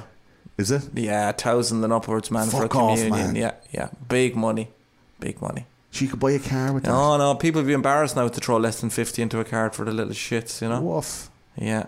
The Holy Spirit is not enough Yeah, the anymore. Holy Spirit isn't enough anymore. No, I don't think I made about 300 or 400 for mine. Looking back, Yeah, it was about 2 or 3, I think. yeah, give a bit back to your mum and dad, and they take commission, We got for the meal, 50% each. just for the meal. That's You're for the left with drinks. nothing. Yeah, and then you get a nice pair of shoes. Yeah, you get a that nice grow pair of out shoes, of in yeah. about 8 months. Yeah. That's communion, folks. We That's get the Holy communion. Spirit and shoes we grow out of very quickly. One particular suspect I thought was very interesting was Jack Kofelt, Right. who was a con man and a government informant. God, yes, yeah. And he started going around and telling everybody that he was DB Cooper, which is something I don't think DB Cooper would do. I don't think he would do it. I mean, being as meticulous and all as he was, through a former cellmate of his in prison, he was in prison for being a con man. Right. This guy called James Brown, he tried to sell his story to a Hollywood production company, And he looks slightly like the picture of DB Cooper, but his age doesn't match. He was in his mid-50s at the time of the hijacking, and in the 70s he was telling everybody, I'm fucking DB Cooper. And everyone was like, he's one of these bullshit artists. You know? Yeah. He was in Portland on the day of the hijacking, Right. and he was registered into a hospital at the very same time with leg injuries that would only be possible Really? from a skydiving incident. Really? Yeah. So he couldn't confirm. You know the way we were saying about these, like, John Benet Ramsey, like, special case information. He couldn't confirm those because the FBI had some shit and is like, right, well, what was the tie pin made out of, or you know, like, what did you do with the parachutes that were left on the plane, or, you know, these only those guys would know. They weren't public knowledge. He couldn't answer those questions. Okay, so right. they dismissed him. Right. But he was still in Portland and could be confirmed there and had leg injuries sustained by a So how was that skydiving not picked up at the time, though? If there was a hospital near enough to where he landed? Well, that's probably where they got him then, you know. Okay, right. But he was going around telling people he did it anyway, though. After he got away from the FBI, I would presume. Right. I wouldn't know the timeline of all those things, Right. but as far as I found out, he was still going around going, I'm the fucking greatest. Yeah. But wouldn't you be if you're an ex-con and you were like one of those guys that was your identity, you were a great criminal and you'd be legendary if you were DB Cooper. legend criminal. Yeah. They even do a fucking festival, man. Yeah. They do a festival every year Yeah. in Wyoming. Right. How do you mean do a festival? No, I don't know. To do a festival, or it's Washington. All right. They have a DB Cooper festival in Really? Washington every year. Yeah. What do they do with it? They just like everyone dresses in those mirror sunglasses and Amazing. Reservoir Dog suits, and they go around and have like fake money and they throw it up and have a load of drinks. Oh, cool. On the same night that he jumped out of the plane. Oh, that sounds class. So on my adventure around America, TCG TV That'd be is great. the project name. I'm going to go to that. I love to imagine that DB Cooper himself goes to that festival, or but has there are been lads to that festival. called Dan Cooper No who go to way. it from around the Amazing. country and go like, hey, I'm Dan Cooper. No, I'm Dan Cooper. And they pull out their right. IDs and all, and they're all That's like, look, brilliant. isn't that hilarious? That's class. So I hope to go there. TCG TV, by the way, is a project that I'm doing at the moment, where I'm making 12 documentaries across the US from November 2018 until about May or June 2019. We start off in Oregon, work our way down the West Coast, across the southern states, up the East Coast, back to the Midwest, and we are making 12 documentaries, 12 different topics, including racism, gun control, religion, sexuality, cryptozoology, apocalyptic preppers, politics, economics, and a few more. So if you want to support that, hit to gofundme.com/TCGTV. All the details are there. And, if you like the show and you're enjoying these episodes and you haven't given out the Patreon, or you just want to help a brother out, the GoFundMe is for $75,000. We're over 25,000 at the moment, so we're well on the way, and we have like 4 months left to go. I'm fully confident that you guys are going to help me out. So if you've liked the show, there's over 400 hours of stuff here. Get a $5, roll it up into a ball, and throw it up the internet at me. It's like buying me a beer or a coffee, and it'll help me make a TV show that will, fingers crossed, be on Netflix or Hulu or someplace like that, and we'll be able to make the show an awful lot bigger, an awful lot better. And I get to go to the places where the conspiracies actually happen and meet the people, meet these experts, meet other podcasters, and swing for the fences. So it's gofundme.com/TCGTV. Sounds like a good plan, Chris, right? Absolutely. I don't think anyone's doing that shit. No. They're all relying on TV production companies, and to be honest, with how difficult the production has been, I don't wonder why people don't do it on their own. Yeah, really. Yeah, it's tough. But to undertake something like that and take 9 months out of your life, and yeah, but at least you get to put your own spin on it, and you don't have anybody in your ear and That's say, the thing. you can't do this, you can't do that. I can say whatever the fuck I want. Unfiltered content. Yeah, and there'll be a daily vlog as well. So as we go along, I'll be telling you my adventures during the day. And if you're a GoFundMe or a Patreon supporter, you get to see all that stuff first. Cool. So you get to see the kind of adventures, like I want to go and fucking hunt Sasquatch, or go to the preppers in Montana and stay like a night or two in one of these underground steel bunker jobs, and see if we can eat some prepper food. Or I want to go talk to the bankers on Wall Street and find out what the fuck is going on. To Bitcoin miners with, these Chinese Bitcoin miners that have factories with like 5,000 computers and they're all mining Bitcoin. Or to go to the lads in Colorado who are have big massive marijuana farms and they're making like CBD and THC and the edibles and all this stuff. Go to like a marijuana bakery and find out how you make it, what the family business is all about, Yeah. and then go to the patients that it's affecting, like small people that have like, you know, epilepsy, and they're taking Yeah. CBD and it stops their fucking fits like straight away. You know? Yeah, yeah. Why that's not being preferred, and instead they're putting them on pharmaceutical drugs. They're the kind of things I want to find out firsthand. Go out and have a look. So TCGTV is the name of the thing. GoFundMe.com/TCGTV for all the details, and everything's on that, timelines and how you can you know, support the project. I would appreciate it if you've listened to the show. It's not like I'm holding the show to ransom. The show will always be free, but just, you know, show your appreciation over here. So for the rest of DB Cooper, these hijackings, as we said before, weren't uncommon. No. There was so many hijackings at this time. The DB Cooper case was one of the money hijackings, and these all started at the start of the 70s. But between 1968 and 1972, Chris, believe it or not, there was more than 130 American airplanes hijacked in the sky. Holy. 130. More than 130. Wow. Imagine, there was even 2 planes hijacked from the same company on the same day between 1968 and 1972. That's incredible. And that's the shit you hear about the 60s. You're all like, yeah, Summer of Love and San Francisco and all this. Robbing planes, man. You never hear The about whole time. 130 cunts. That's one a week. Yeah, that's crazy. Every week there was a plane hijacked in Yeah. between 1968 and 1972. That's bananas. And the motive was a lot of the time just to get out of America. It was or- like, take me to Cuba, baby. was his a unique case and of them him actually trying to make money? Yes, he was one of the first Right. that put it up for ransom. The rest of the guys were like, fly me somewhere. Yeah, yeah, And you're like, could you not just get a plane to Cuba? yeah. I know. That's the thing, you know. What is the? Yeah, can you not? If you Just can get get on this plane, why can't you just get on to? You're a very annoying passenger. Yeah, you got on the wrong plane, man. Yeah. I presume it's because like Cuba was like a military no-no. Okay, right. Maybe Right. they were in the middle of the Cold War. There was like some incursions there in the early 60s. We talked Yeah. about like Bay of Pigs and stuff like that. There was still military action going on. The Cuban Missile Crisis. So they were like a military power in the stead of Russian communism right on the doorstep. Yeah. So maybe they weren't wanting American like commercial planes to fly in and out. And to be honest, it's still like reasonably difficult to get in and out of Cuba Yes. today. Yeah. You're all locked down, you stay on compounds, mobile phones don't work in a lot of areas. Right.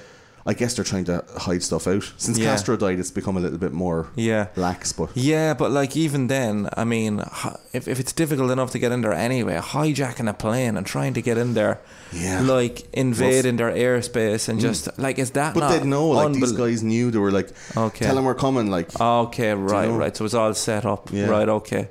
I like for a lot of them I would imagine these guys were like guys who had escaped from jail and they managed to get on a plane and they were like, take me to Cuba, or they were pro-Castro communists who were like, oh, you know, I want to take all these people and we'll keep them hostage and stuff. There was like loads of different variants of it, but basically it was just like anti-American sentiment. And these guys, the DB Cooper and the fellas that came after him, like DB Cooper was the first lad to hijack it for money. So airlines that were managing internal US flights just refused to have metal detectors in the airports for fear that it would dissuade people from flying with them on internal flights inside the States. It's crazy now. It's like people are doing the opposite nowadays. You couldn't imagine. Do you know what I mean? Yeah. They're doing like proctology exams before you get on the plane. That's crazy, man. Yeah. Like, yeah, just go through the metal detector and then And then like there's a bend over, radiation lift your thing. sack, and Yeah. do the wand thing, and do the you know that one? oh yeah, the with the puffs. Yeah. I mean, they have the bomb detecting equipment and all this stuff. Bomb detecting equipment actually is interesting because my son's buggy tested positive for explosives. Oh shit! Because of the coating on the metal. I don't know what it was. I've heard of that before. Yeah. It's in my new show actually, but I'm like, come on, like, do you really think we're going to blow our baby up? A lovely little Irish couple on the way back to Ireland, you know? Check his nappy. It's not full of Semtex. Right? No, yeah, well, they check everything anyway. They squeeze the baby, squeeze him, and check the nappy. And it was funny because, like, my wife read every review to be read about that buggy, and nowhere still. did it say Yeah, it just explodes, you know. Or maybe it's like one of those buggies that if you get it above a certain speed, like, you know, it'll blow the up. Sparks start going. They really want you to buy the running version of the buggy. They're like, they can't stress enough why you shouldn't run the hydraulics. No, yeah. Is it like a DeLorean type buggy? Once it goes over 88 kilometers an hour, like the wheels start sparking, and we go back in time. Yeah, and then there's no baby in the buggy. Yeah, that's what we all want. Yeah, that's the kind of buggy they want. That's what it's for. It's like a really, really late term abortion. Yes, that's the next referendum. super speed time travel DeLorean buggy. I do think that there are some things like that will test positive if you have, you know, like a poppy seed bun. Okay. You can test positive for narcotics in the narcotics really? tests. Yeah. Why is that? Because it has whatever you have for the heroin. One of the right. Okay, of course, the poppy plant. Yeah. So if you have that in your bag, right, and then they're doing the little swabbing, and it comes out on the little yolk as blue, they're all like, "Oh, you have drugs," and then they'll search you for drugs, and you don't have it. Just have a bun. Yeah, I just had a little bun. bit of cheese and ham. Had a bagel. Sorry, lads. Yeah, but Sorry that happens. Like that. I guess it was probably in the paint, or there was some Probably. chemical spray, like a fucking a water retardant spray or something on it. Yeah. Kicked it off. Well, it wasn't. Yeah, wasn't the baby anyway. Wasn't the baby. Imagine being pulled over in the airport and your baby's like, "Dad, I've got something to tell you. Oh God, I'm in the raw. I'm in the raw. Yeah, I'm a little terrorist." Well, there was so many instances of hijacking for American planes being taken to Cuba that there was actually a crazy proposition by the American government to build a copy of Havana Airport in South Florida. So and that just when trick them into getting there. So that when the fucking hijackers were flying the plane, they were like, "Oh yeah, oh man, these look like Havana. Okay, you can land here, man. Cool, no problem." And then they land in, and it's like, "Welcome to Florida, boys." Yeah, that's so funny. Can you imagine that shit? Yeah. They look exactly like Havana. I remember like I was a boy. And then you landed, and it's fucking the worst racist place ever. During the years 1968 and 72, there was about one hijacking per week, like I said, and Class. the searching of luggage and pat downs and all of this stuff didn't even start until 1973. So like the modern version of what we see now in airports is obviously in a post 9/11 world. But there was an awful lot of stuff in schools after Columbine as well. So they were doing metal detectors in schools, and the pat downs and the luggage inspections all came from DB Cooper and the copycat. Yeah, copycat bombers afterwards. Yeah. So like, it's only relatively recently that people have been put under such security. Yeah, it's crazy how it takes something to happen. Yeah. They're like, no, and then something happens and they're like, okay, now we need to do something. Yeah, like the shoe bomber, and then we all have to fucking take off our shoes. Take our shoes off, yeah. Or like, we're not allowed. There was one lad, he had like some kind of weird Die Hard 3 chemical in one bottle and then a shampoo thing in the other, and he went into the jacks and he put the two of them together and he shook them, and then he's like a massively volatile chemical that if you threw it on the ground like a banger, it'd blow up the plane. Yeah. So now you're not allowed to have over 100 mils. Yeah. And only a little few in your little bag. And then they have restrictions over batteries now because of like the Samsung S8. Yeah. Oh, because of course, yeah. So you have lithium batteries, you're only allowed to carry them in your carry-on, and they have to be under a certain milliamp hourage. Yeah. I've become so used to that now. It's just the way I travel so much. It's restriction conditioning, man. Yeah, but I'm so good at it. I get there and I'm like, bang, I have everything. Boom, boom, boom. And but you know, you bought a bag that's the right size. Yeah. You know you can have a backpack of a certain weight. I know I can have a you know, bag. Everything else is in my pockets, goes into my jacket. I take my jacket off, put that in the tray, so there's nothing in there. And I still see people that are baffled by the fact that they can't bring this fire extinguisher sized hairspray onto the flame with them. But why? And you're like, are you joking me? Yeah. You're holding up the whole queue. It's the fucking rules. Yeah, look at the size of that thing. We have to pay attention to those rules. Oh, you have to. It's incremental restrictions though. Yeah. And it's been over like case by case. Yeah. So first of all, it's the shoe lads. Now it's the liquids. Yeah. Like, do you not think that it's a massive scam just to get people to buy stuff in the airports? Of course, of course. But then why wouldn't you buy stuff when you just land somewhere else? I mean, how desperate are you there to both get sides stuff in the airport? Yeah. People wouldn't, like, I mean, are you going to go find the boots when you land in like Mogadishu or something? Maybe not. Yeah, you know, maybe, you want to have your L-net so you can. Yeah, well, definitely stuff like, you know, you're not even allowed to bring a bottle of water in or anything. Yeah, like it's bullshit. Yeah. I've often like chugged a bottle of water at the thing going. You're not throwing it in the bin. Yeah, I paid $7.90 so for that. many in people doing shop. that. Yeah, so many people doing that. Fuck that. So. These pat downs and all didn't start till 73, and then these Cuban hijackers, as they were known, like, take me to Cuba, they all happened mostly between 1961 and 1969, but the biggest spate was between 68 and 72. And these people were opposed to the American government, or they were, counter-protesters, and they thought they could have a peaceful life of communism in Cuba under Castro. Some of them were also Cubans that wanted to return home, and because of international transport restrictions, they weren't allowed. And then when a guy called Raffaele Minciello demanded to be brought to Rome in 1969 as a hijacker, right, people realised, oh shit, we don't have to just jack the plane and go to Cuba. We can go anywhere. So then, and I swear to God, no one before 1969 was like, bring me to Paris, bring me to Buenos Aires. The next thing, everybody started going to all these other mad destinations. So there were places like Algeria, North Korea, Argentina, and all of these ex-cons, people who shouldn't really be on planes, were like escaping the law and going like, bring me to North Korea. Amazing. And those planes were landing. And then they had to go through all this bureaucratic stuff to be able to take off again. Yes. So they were fucking up the pilots, they were fucking up the passengers. Like, you could read, I was reading, there's one website and it has like all of them, like detailed out what happened, how many passengers, what country they went to. Yes. Bananas. How many? I've definitely been tempted to say, bring me to Cork, when I have to land in Dublin or Shannon or Belfast, and I'm like, the commute on the other side, and I'm fantasizing about something going wrong and one of the fuel things to drop out, and sorry, we need to make an emergency. It's very selfish of me. We need to make an emergency landing in Cork. Sorry, guys. It's a 4.5 hour journey to Cork from Dublin, right? What is it about? Not 3 now. Not even 3 now. Yeah. Not the even. roads are better. The roads are much better, man.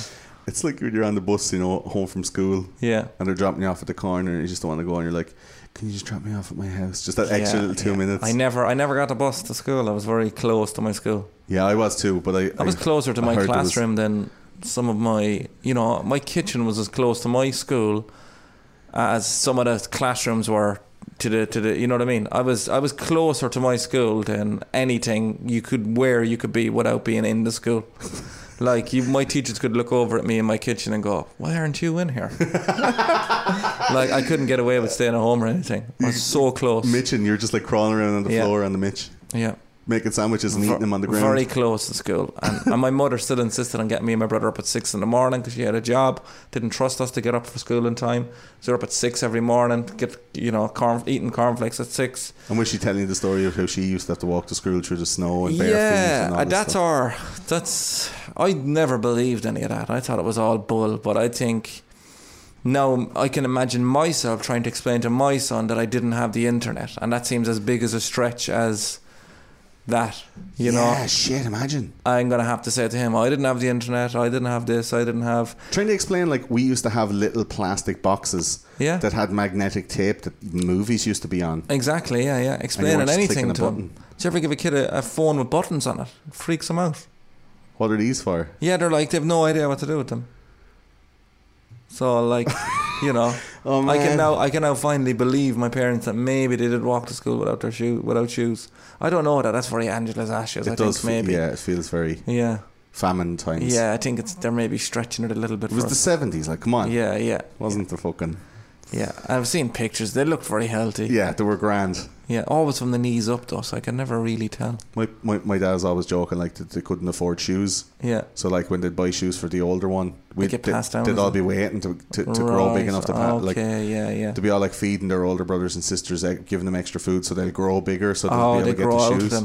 Because you know, like the food goes straight to your feet all the time. Yeah, that's the thing. That's the logic. Butter, all the cream stuff straight to your feet. And then he said, they were so poor that when he was going to school for a function, that he had to paint his feet black and tie his toes together. Oh, but I didn't believe that. I don't believe that now. Yeah. But he did tell me that years ago, and we're talking about the 50s and 60s now, maybe 50s, that young boys in Ireland actually weren't allowed to wear long pants. Yeah. That they all had to wear short pants. Yeah, I've seen mainly pictures of my dad in short pants for communion and confirmation. But it was like that was the uniform. Like if you wore long pants, you know, it wasn't allowed under the age of like 14. So when you left school at 14 or 13 and went and got a job, then you were a man. Then you could wear long pants. That's so weird, isn't it? Isn't that weird? That's so weird. All the boys were in shorts. We want all our legs exposed. All through the whole year. Yeah. Even the winter. Yeah. Weird, I see that now a bit though. You see even in England, and you see school kids going to school with skirts and shorts on. And it's freezing. I'm like, how are they doing this? Yeah. loads of deep heat. Yeah. Just rubbing it on. And it just Ben doesn't seem Gay. to affect them as much, kids, for some reason. I don't know why. Yeah, I think they're smaller. I They've get very cold. Yeah, I'm very cold I'm inside. a cozy. I need to be cozy. I'm fucking roasting. Like, it's in here, man, and I feel like meatloaf after a 2 hour set. Yeah, we're roasting now. Roasted. But yeah, I'm normally a cozy boy. Yeah. So yeah, we said that since from 61 to 68 there was loads of like Bring Me to Cubas. From 68 until 72 there was 130 like massive amount of hijackings, and from 71 from DB Cooper right up until 73 before they like kind of implemented more airport security, there was loads of copycat hijackings and different venues other than Cuba. So loads of these lads were starting to copy what DB Cooper did to get a few extra bob Get real a bit quick. few shillings. And you found a few of those, Chris. Yes, yeah. Copycats as well is just a bit of a hack criminal, isn't it? Yeah. It's like, think of your own thing to do. But when you see something that works, you're just like, yeah, I'll just do that. I know, The it's grift. lazy. It's lazy though, isn't it? I love those old grifter things. It's all like, oh yeah, well we do the Tinker's Purse. Yeah. Oh yeah, let's do the where's the lady? Is it? Yeah, the couple's forehead. Yeah. Like pulling the grift names or whatever. You know? I think I've been grifted once or twice. That's Socially engineered. Yeah, I bought a Nike jacket, bubble jacket that turned out to be fake. Oh, Like very fake that we looked at it. The Canadian Goose Down was the fashion recently. Yeah, no, it was very fake. Do you ever get done by the lads who come into the shop and they give you 50 and then they go, give me back the 50 and they give you a 20 and a 10? Okay. And then they say, give me back my 20 change from the 50 because I give you that. And they just engineer Well, that's 50 very euro. baffling, yeah. And they put the pressure on. Yeah. That's happened to me a couple of times as But a you young never, lad. you've never fallen for it? Once or twice when I was very young, Oh, working right, in the shop okay, at like right. 14 or 15. Right. And then I was like, I'm fucking on to you. Yeah, and you just keep up with them then. Yeah. It is a where's the lady, where's the lady, where's the Yeah, lady. where's lady? Yeah, it gets fucked. But so these copycat hijackings, and there was loads of lads who were just doing a cover version of DB Cooper, right? Garrett Brook, shrapnel, hijacked TWA airliner en route from Las Vegas to New York City in January. He demanded 306,800 in cash. Specific amount, isn't it? Very specific. Maybe he wants to just make sure they're paying attention, though. You know, they need to make all my demands. It's real super specific. Maybe he had a bill to pay. Maybe like in a very bill. specific. Yeah. The lighting bill got out of hand or something. The release of Angela Davis and an audience with President Richard Nixon after aircraft landed at John F. Kennedy International Airport. He was shot and wounded by FBI agents, then arrested. There you go now. There you go. It's not easy, is it? Think of your own thing, Garrett Brook Trapnell. Angela Davis did all right on her own. That's like, that reminds me of just an open spot strolling out onto stage thinking he can do Des Bishop's Martian material and then just dies on his arse. That's what the equivalent of that story is. Garrett Brooks. Any more? There is, Richard Charles Lapointe. He's an army veteran. So he was a New England beach bum. What's that mean? He's like, the northeastern, like the not Jersey Shore, but like like a fuckboy. Is that right? Like he was hanging around on the New England beaches. So you're talking about like those fancy a musclehead kind those of fancy ones. I think like the fancy upstate New York, or not upstate New York, but like New England beaches. These like I'm going up to the Poconos or something like not the Poconos, but these. Where the fucking Kardashians go on holidays. Up to the lakes and up to all this shit. Right. Bit of a show off. Yeah. Bit of a show off. So basically, anyway, he boarded a flight at McCarran Airport in Las Vegas on January 20th, brandishing what he claimed was a bomb. While a DC-9 was on a taxiway. So he did it before it even took off. He said, I have a bomb. Oh, he blew his load. He was like, I've got a bomb. Luckily he didn't, tell anybody in the airport before he got on the plane. Have you packed this bag yourself, sir? Yeah, it's a bomb. Oh, fuck. Oh, bollocks. I'll be back tomorrow. So he demanded 50,000. So it's a bit more. He didn't have a lot of faith in himself, really. He demanded 50,000 and 2 parachutes. He was like, no, DB Cooper was a bit mean, really. Yeah. He was a bit selfish. And a helmet. So I'm not sure. He sounded very unconfident. No, his confidence I think if I land on my head and I have a helmet on, I'll be fine. It's more dangerous than a bike, and I always listen to my mammy, so I'll get a helmet. So after realising that the passengers and 2 flight attendants, he ordered the plane on the eastward trajectory toward Denver, then bailed out over the treeless plains of northern Orlando. Wow. They tracked him, and locator equipped in the parachute. What an idiot. Rookie mistake. and his footprints in the snow and mud apprehended him in a few hours. So they caught him pretty quickly. Because he had a fucking low jack on him. He didn't get a chance to spend any of that 50,000. Like tracking him through the snow. Yeah. Like easy peasy, man. It's so easy. That's how you find Will Smith, you know. Yeah, through the snow. The Fresh Prince. That's how you do it. Fresh Prince. Is there any more? Yeah. Richard McCoy Jr. So probably former army, hijacked the United Airlines 727-100. So is that a different? That's a different plane It's a now, bit isn't more, it? yeah, bigger plane. Is that a big, huge yoke? Bigger than Wow, right. So the DC-9 anyway. Yeah, so he got the flight diverted to San Francisco, supposed to be heading to Colorado, and he bailed out over Utah with $500,000 of ransom money. So that's not bad now. That's the guy I said that he was caught 2 days later, and they raided his house and they found loads of stuff, including one of the unused parachutes and like $250,000 of the 500,000 in the wardrobe of his house. So, but how did he get caught then? Because he went home. Okay, right. He just went sound and just went home to his house and brought all the money with him and kept it in his house. You kind of feel sorry because he got away with it to a point. Yeah, if he hadn't had it in his house when the FBI called in, Clearly survived the jump and everything. but he left DNA. He probably left some shit behind him, like keep it silly somewhere. sausage. Keep it in a friend's house. Keep it. And then there's another couple as well, like Frederick Hanneman got 303,000, and he used a handgun. But how did he get a gun onto the plane? He bailed out over Honduras, right? Because he thought, I'm going to go home, and then the FBI got him because they put a $25,000 bounty on his head. Wow! And some of his friends went, yeah, I'll take that 25,000, and they fucking dobbed him out.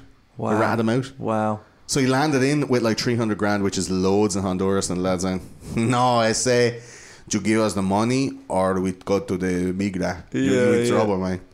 Yeah, and he they got fucked him over. Lamped. And then Rob Dolan Heady as well, another Vietnam vet, because they were all like ex-army dudes who knew how to parachute out of planes. Yeah. Same, almost like swipe for swipe, play for play of DB Cooper. 200,000. He had 4 parachutes, 2 did he jump with. Jumped over the same area, which is 40 kilometers south of Reno. Like, it was fucking play for play, copycat exactly of DB Cooper. And some people say of Heady that it was him again. It could have been him again, but it was a tribute, right? And an investigation. This guy was so obsessed with DB Cooper. He wanted to see. He wanted to see how he could do it. Play it out and see how he could do it. And the bit when he left the plane. He had parked the car near the lake that he was jumping into, and he was like, "This is what DB Cooper must have done." He was just doing a reconstruction, actual reconstruction. Yeah. I watched the History Channel documentary about this as well, and they did a reconstruction to find out where he could go. Oh, really? And it went way outside of the 28 square mile. How do you mean it went way outside? The guy jumped out of a 10,000 foot, 151 mile an hour plane, right, with the same type of parachute, and was able to do that thing where you you lift you have like a thing on each side, and he was able to get way further than the 28 mile square radius. So DB, like the lads that were investigating at the time, didn't leave a wide enough berth to search for. Yeah. So he could have been miles away. Could have been up a mountain. Could have been down a thing, you know. So Martin McNally then. Yeah. He was an unemployed service station attendant. Used a submachine gun, which is bloody hell. That's hard to get on. I know. Long pair of dungarees. So he's on American Airlines en route to St. Louis, and gets it diverted towards Indiana, and bailed out with 500,000 ransom. So he got it successfully, and he lost the ransom money. What a clown! As he exited the aircraft, it all fell out and it rained money all over the place. Oh my god! Imagine being on the floor that day. Imagine like, wow. I wonder if you're in Indiana that day. I wonder did it rain money? I'd say it would have, yeah.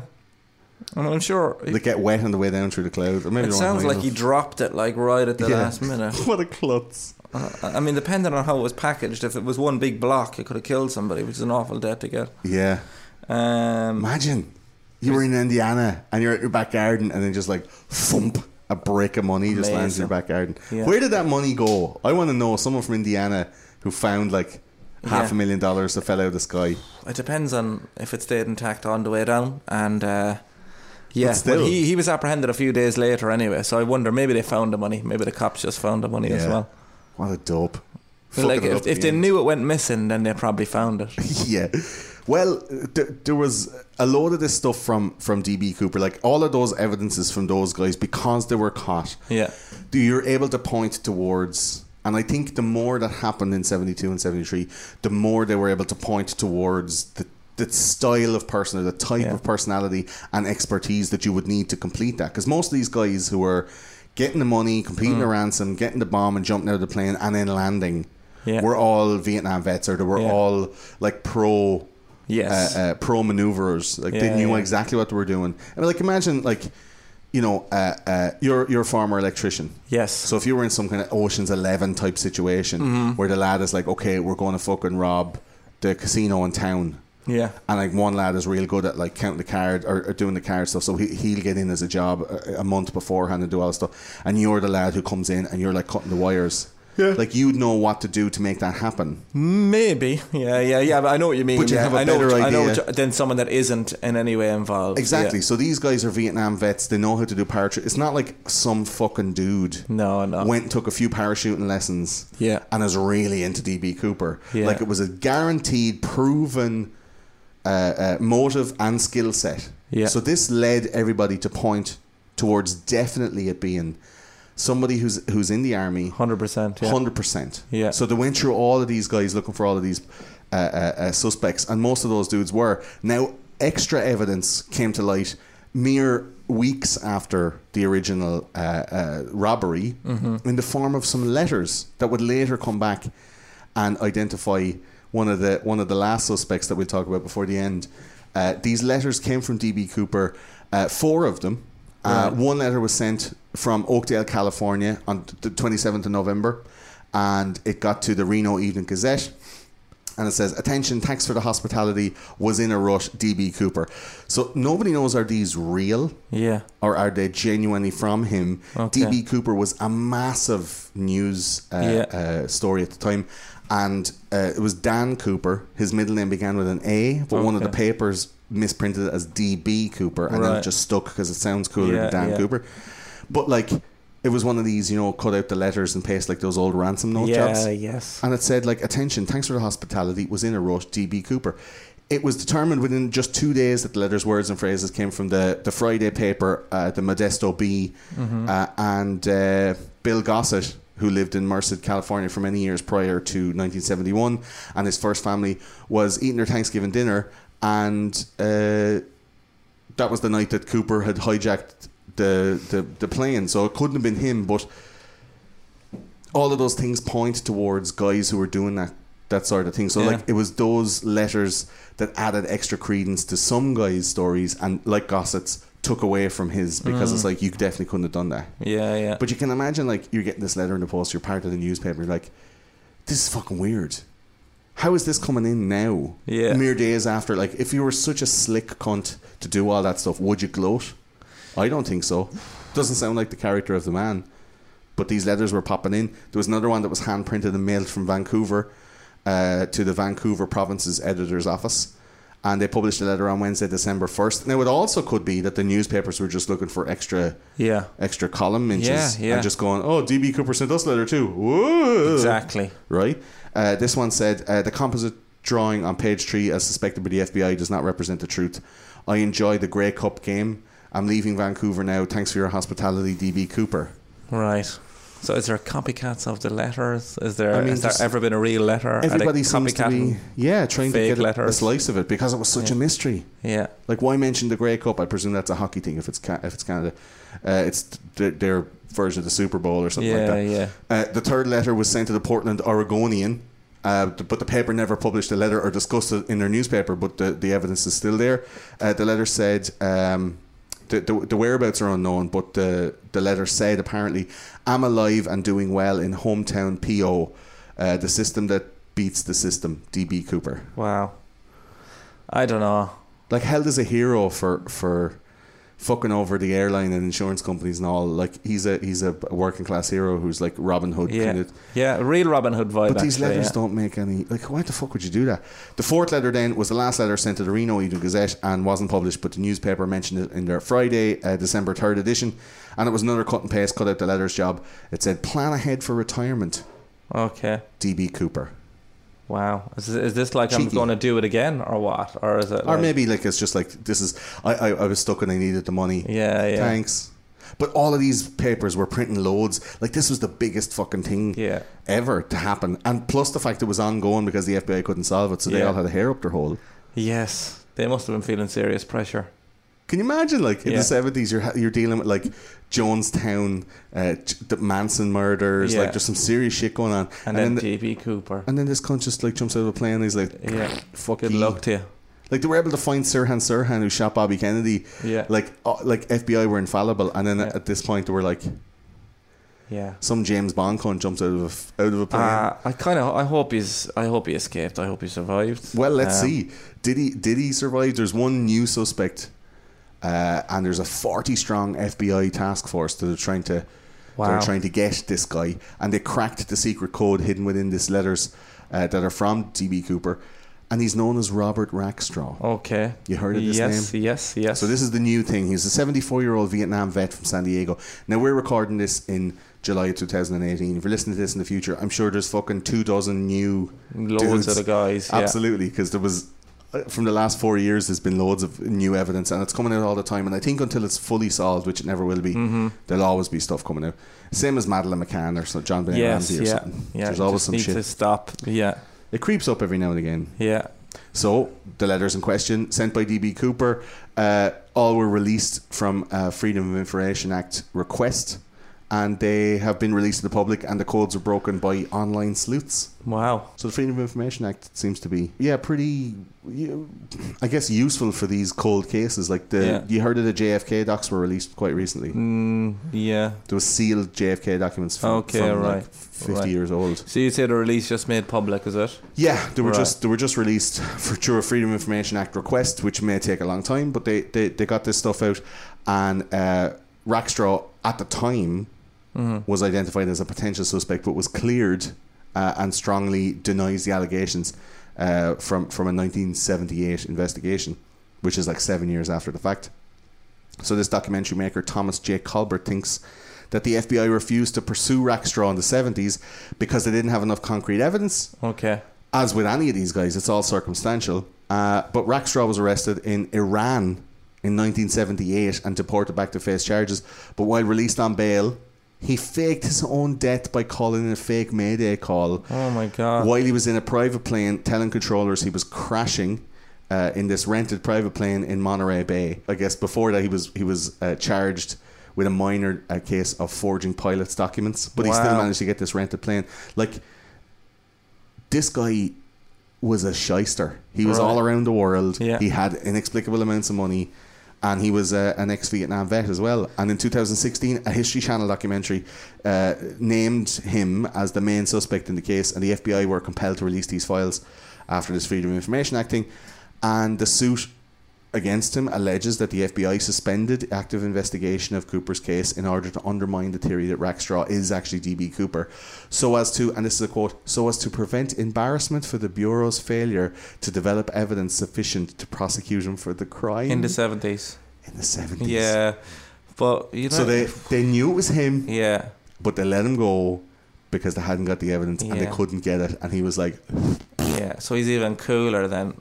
Yeah, I mean, like, he fucked him twice. Yeah, but also all these kind of red herrings that we're getting were kind of not helping either, and all these, like, you know, lads saying it was them or lads saying it was me. My dad looks like him, and all this stuff really. It's like the lads on the estate, and where you're going like, hey, come in here, hiding here, or whatever, when the guards are running out or something. Like, you hide in someone's garden, and they're like, shh. Yeah, do you know?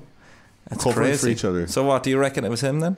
I think it's probably the most likely, the strongest lead. Yeah. Well, one little wrench in the machine for that is that they showed the staff pictures of Rackstraw from the time that he was supposed to have been D.B. Cooper robbing the thing, and they didn't identify him positively as the Cooper from the plane. Right, because the guy in the plane was in his 40s-ish. And Rackstraw was in his 40s, and same, like all the things matched, height, weight, the whole thing. But he just didn't look like him. Didn't look like him, okay.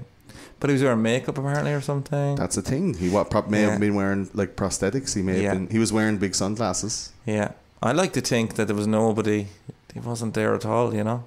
It was an airline job. You said this before. It was an airline job. Yeah. I started thinking about it because no one ever saw him leave the plane. Back then, you could just buy a ticket, get on a plane. I think it was the airline staff, and as well because hijackings were so prevalent, they were like, "What do we make a hijacking? We're sick of being diverted to Cuba. We need to get paid some money." Yeah. So they're like, We'll only have to go as far as do it. Reno. It's like the pilot, the co-pilot, the stewardesses, like, you know, And Al Lee. and Premier Ali, all involved in it. We'll buy a ticket, you know.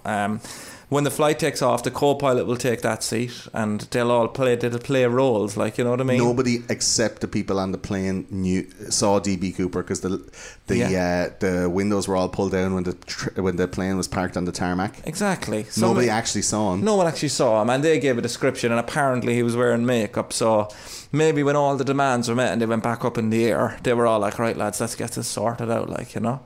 And we'll open the back doors here. We'll open the back doors. They got their little trolley dollies and filled them up with money, like, you know, and parachutes and stuff like that. And then finally landed, and they're very shaken, and they're going, "Oh Jesus, it was awful.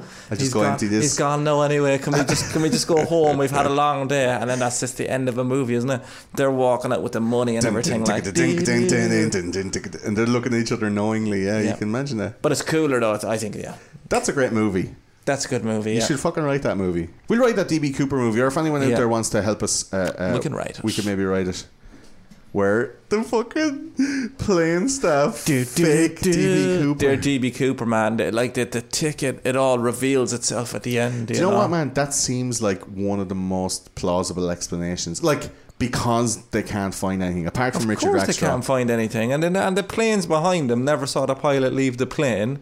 That's because he was back in his little co-pilot suit, and he was like taking his makeup off and putting the money into his little trolley dolly, and they were all concocting the story, and that's how they remained so calm and everything. Yeah, it seems very plausible. Like, equally plausible is that the FBI were so outrageously embarrassed that they couldn't get enough to convict Richard Rackstraw, even after extraditing him out of Iran. That's very plausible too. That is very plausible when you look at stuff like the West Memphis 3 or Making a Murderer, or like any of these cases that end up with a guy who's been falsely imprisoned, and in order for them to avoid culpability or have to pay out some kind of civil suit, they say, "Look, we'll let you leave if you agree to be guilty to this crime, and we let you off with time served." And it's called the Alford plea. Okay, where you go like, "Yeah, I did do it," and they're like, "Okay," and then you're a criminal forever. Right. Do you know?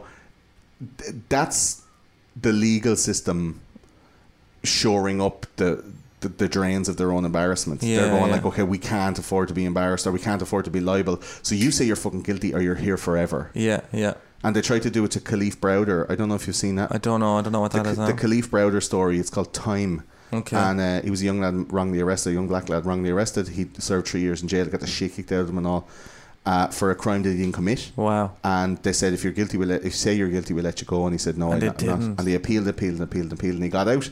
And then because he got out, because the legal system was so embarrassed, he was harassed by cops. Oh no! For the few years after he got out of jail, so much so that he was basically like forced into suicide. Oh my God! He killed himself just to get away from the pressure of it. Crazy story, but like, if the legal system are willing to do that, surely they'll bury some shit about Richard Rackstraw and make up DB Cooper as this ineffable grand thief. Yeah, because it's almost like like you said, he's just he's a legend now. Legend. There's a fucking festival around. Festival, yeah, it's mad. There are some other like very famous plane hijackings. The El Al flight 426 of Israel, hijacked by the Popular Front for the Liberation of Palestine on 23rd of June 1968. They basically wanted to negotiate the release of a load of Arab terrorists, and it took 40 days to release them. Lufthansa Flight 181, the Palestinians hijacked, again, the same dudes hijacked a plane mid-air in 1977 with 86 passengers aboard, and they called themselves the Command Martyr Halame, and they were a splinter group of the... It's a bit of a mouthful. It's all the halal language. They ended up, they were a splinter group of the Popular Front for the Liberation of Palestine, and they ditched in Mogadishu, and they were killed by German special forces there. Very, very famous, like hijacking. Pan Am Flight 73, which was departing from Frankfurt to Karachi. These guys, the crew managed to escape out of a hatch in the front, and they had to fly the plane themselves. They landed in the dark in Pakistan, and special forces came on and killed 20 of the passengers in the dark because they couldn't see them. Oh no! And eventually got the terrorists, but 20 passengers too.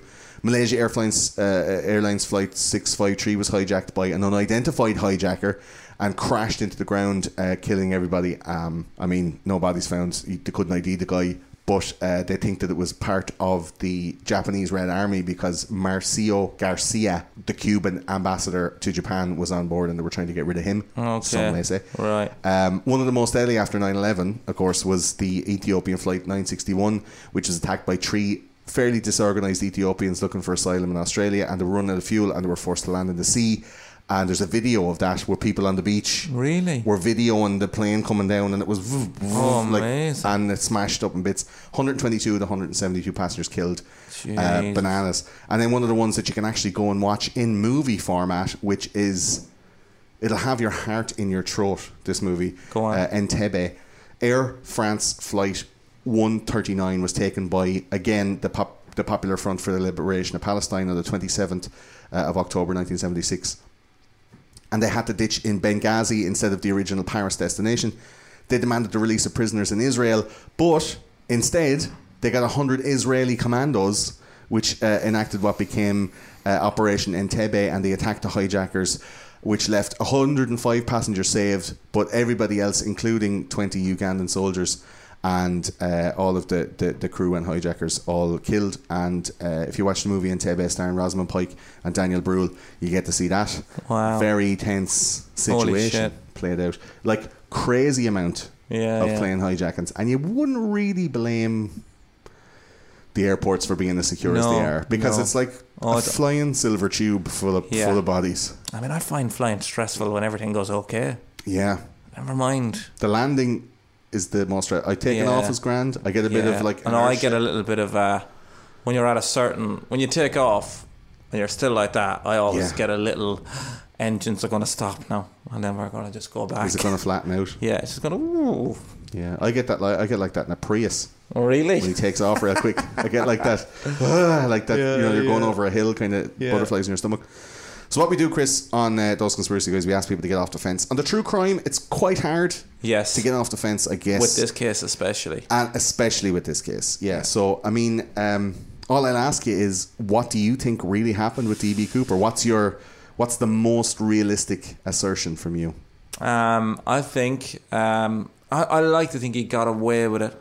I like to think he's, I like to think it's, what's his name? What's the suspect? Rackstraw. Yeah, I think it might be him. The most logical part of my brain is thinking that, everything matches. Everything matches. There was never anything found. Like you said, then, if they did simulations and reconstructions and the guy got way further away, I think it was him, and he got way outside that area, and he Very landed somewhere dude. unseen. He was obviously very, very good at what he was doing. If it wasn't him, this is what he done, I reckon, anyway. He got way outside that area, and maybe he even kind of knew in his head that, I think they're only going to search this area. I think that's how confident he probably was, and went. And he's an expert skydiver. He just got out and went, and escaped. But like how his money got back and just didn't get into circulation, I'm guessing it was laundered somewhere or something. I'd say it went into drugs or went into something. Probably, like something illegal. Yeah, I think the same. I think that most likely, knowing the way that like law enforcement works, they're not going to sit with an embarrassment. No, they're not, no. So if they know exactly who it was, and how many fucking people did they try and get for it? Like, this is like the Zodiac Killer all over again. Like, we're going to do a show on the Zodiac Killer in the future. And that's another mass murderer who was sending like decipherable notes, but like they weren't able to be deciphered. But obviously there was some kind of code to it. This guy is sending these notes to the police, and they can't figure out this fucking murder, or this spate of, like, he's a serial killer over a load of years. Right. Allegedly, people say it's Ted Cruz. I'm not sure. Right. But they're perpetually embarrassed about that. Yeah. So this DB Cooper thing, like, people are fucking like sticking it to the man, having a beer festival and dressing up like DB Cooper and saying like, fuck the guards. It's cool, but at the same time, you can understand how embarrassing it is for like the Federal Bureau of Investigation. So if they got their hands on Rackstraw and everything lined up, but they just couldn't They couldn't find one banknote. They couldn't find one piece of DNA evidence. Like, nothing matched. They're like, fuck it, let him go. Go on. Yeah. But they had enough to pull him out of Iran. They had enough to arrest him. They had enough to have the investigation. But so when you say he faked his own death, he tried to fake his own death. he faked his What own happened death. there Yeah, then? he was flying a rented plane, Yeah, and he called yeah. into the thing. He's like, "Oh, I'm ditching," and he just disappeared again. And did they find the plane? At 74 years of age. Did he find it? Did they find the plane? I don't know. I'll have to look it up. Right. But Okay. I'm presuming he was successful because they haven't arrested him or got him. Like, So is he actively on the run now? If he's not, well, I don't think they could. They didn't have enough to convict him, so Right, he's not right. charged with anything. So well, why he's was he not trying to on the fake his own lam. death again then? Just to make sure he got away. That they weren't. Okay, right. They couldn't find some evidence to finally pin it on him. You know? Richard clever. Rackstraw is someone to look into. I If think anyone so. else has any extra information, like that was as much as I could find online. I'm guessing, like, I didn't go reading a lot of books or anything for this one, but I'm sure that there is a book on Rackstraw. He's only been found like in the last month or so. Yeah. So that's what's Right. It's so quite new. It's spooky pretty about it. fresh. Yeah. Yeah. Either that now or my theory of the airline staff doing the think- whole job. I think that's hilarious and quite possible. Yeah. Like, look at Blow. Did you ever watch the movie Blow? Yes. Yeah. Like, them cunts were fucking making weed runs Yeah. on commercial planes using the luggage of air stewardesses. Yeah. And then it turned into doing it with cocaine. I mean, like, it's not like It's not unheard of. they said they heard the, and if planes were getting hijacked and everything, and they were like, we heard the bump. I mean, it would be pretty. I don't know. I mean, I'm guessing it's probably a ridiculous notion. Obviously, the FBI probably checked everything on the plane when they landed, you know. But you just never know. You never know. You do never know. And that's it for this time on Those Conspiracy Guys. If you want to tell us your thoughts about DB Cooper, you can get us on all the social medias, Facebook, Twitter, Pinterest, Reddit. We'll probably have a conversation on Reddit. And then you can email us info@thoseconspiracyguys.com.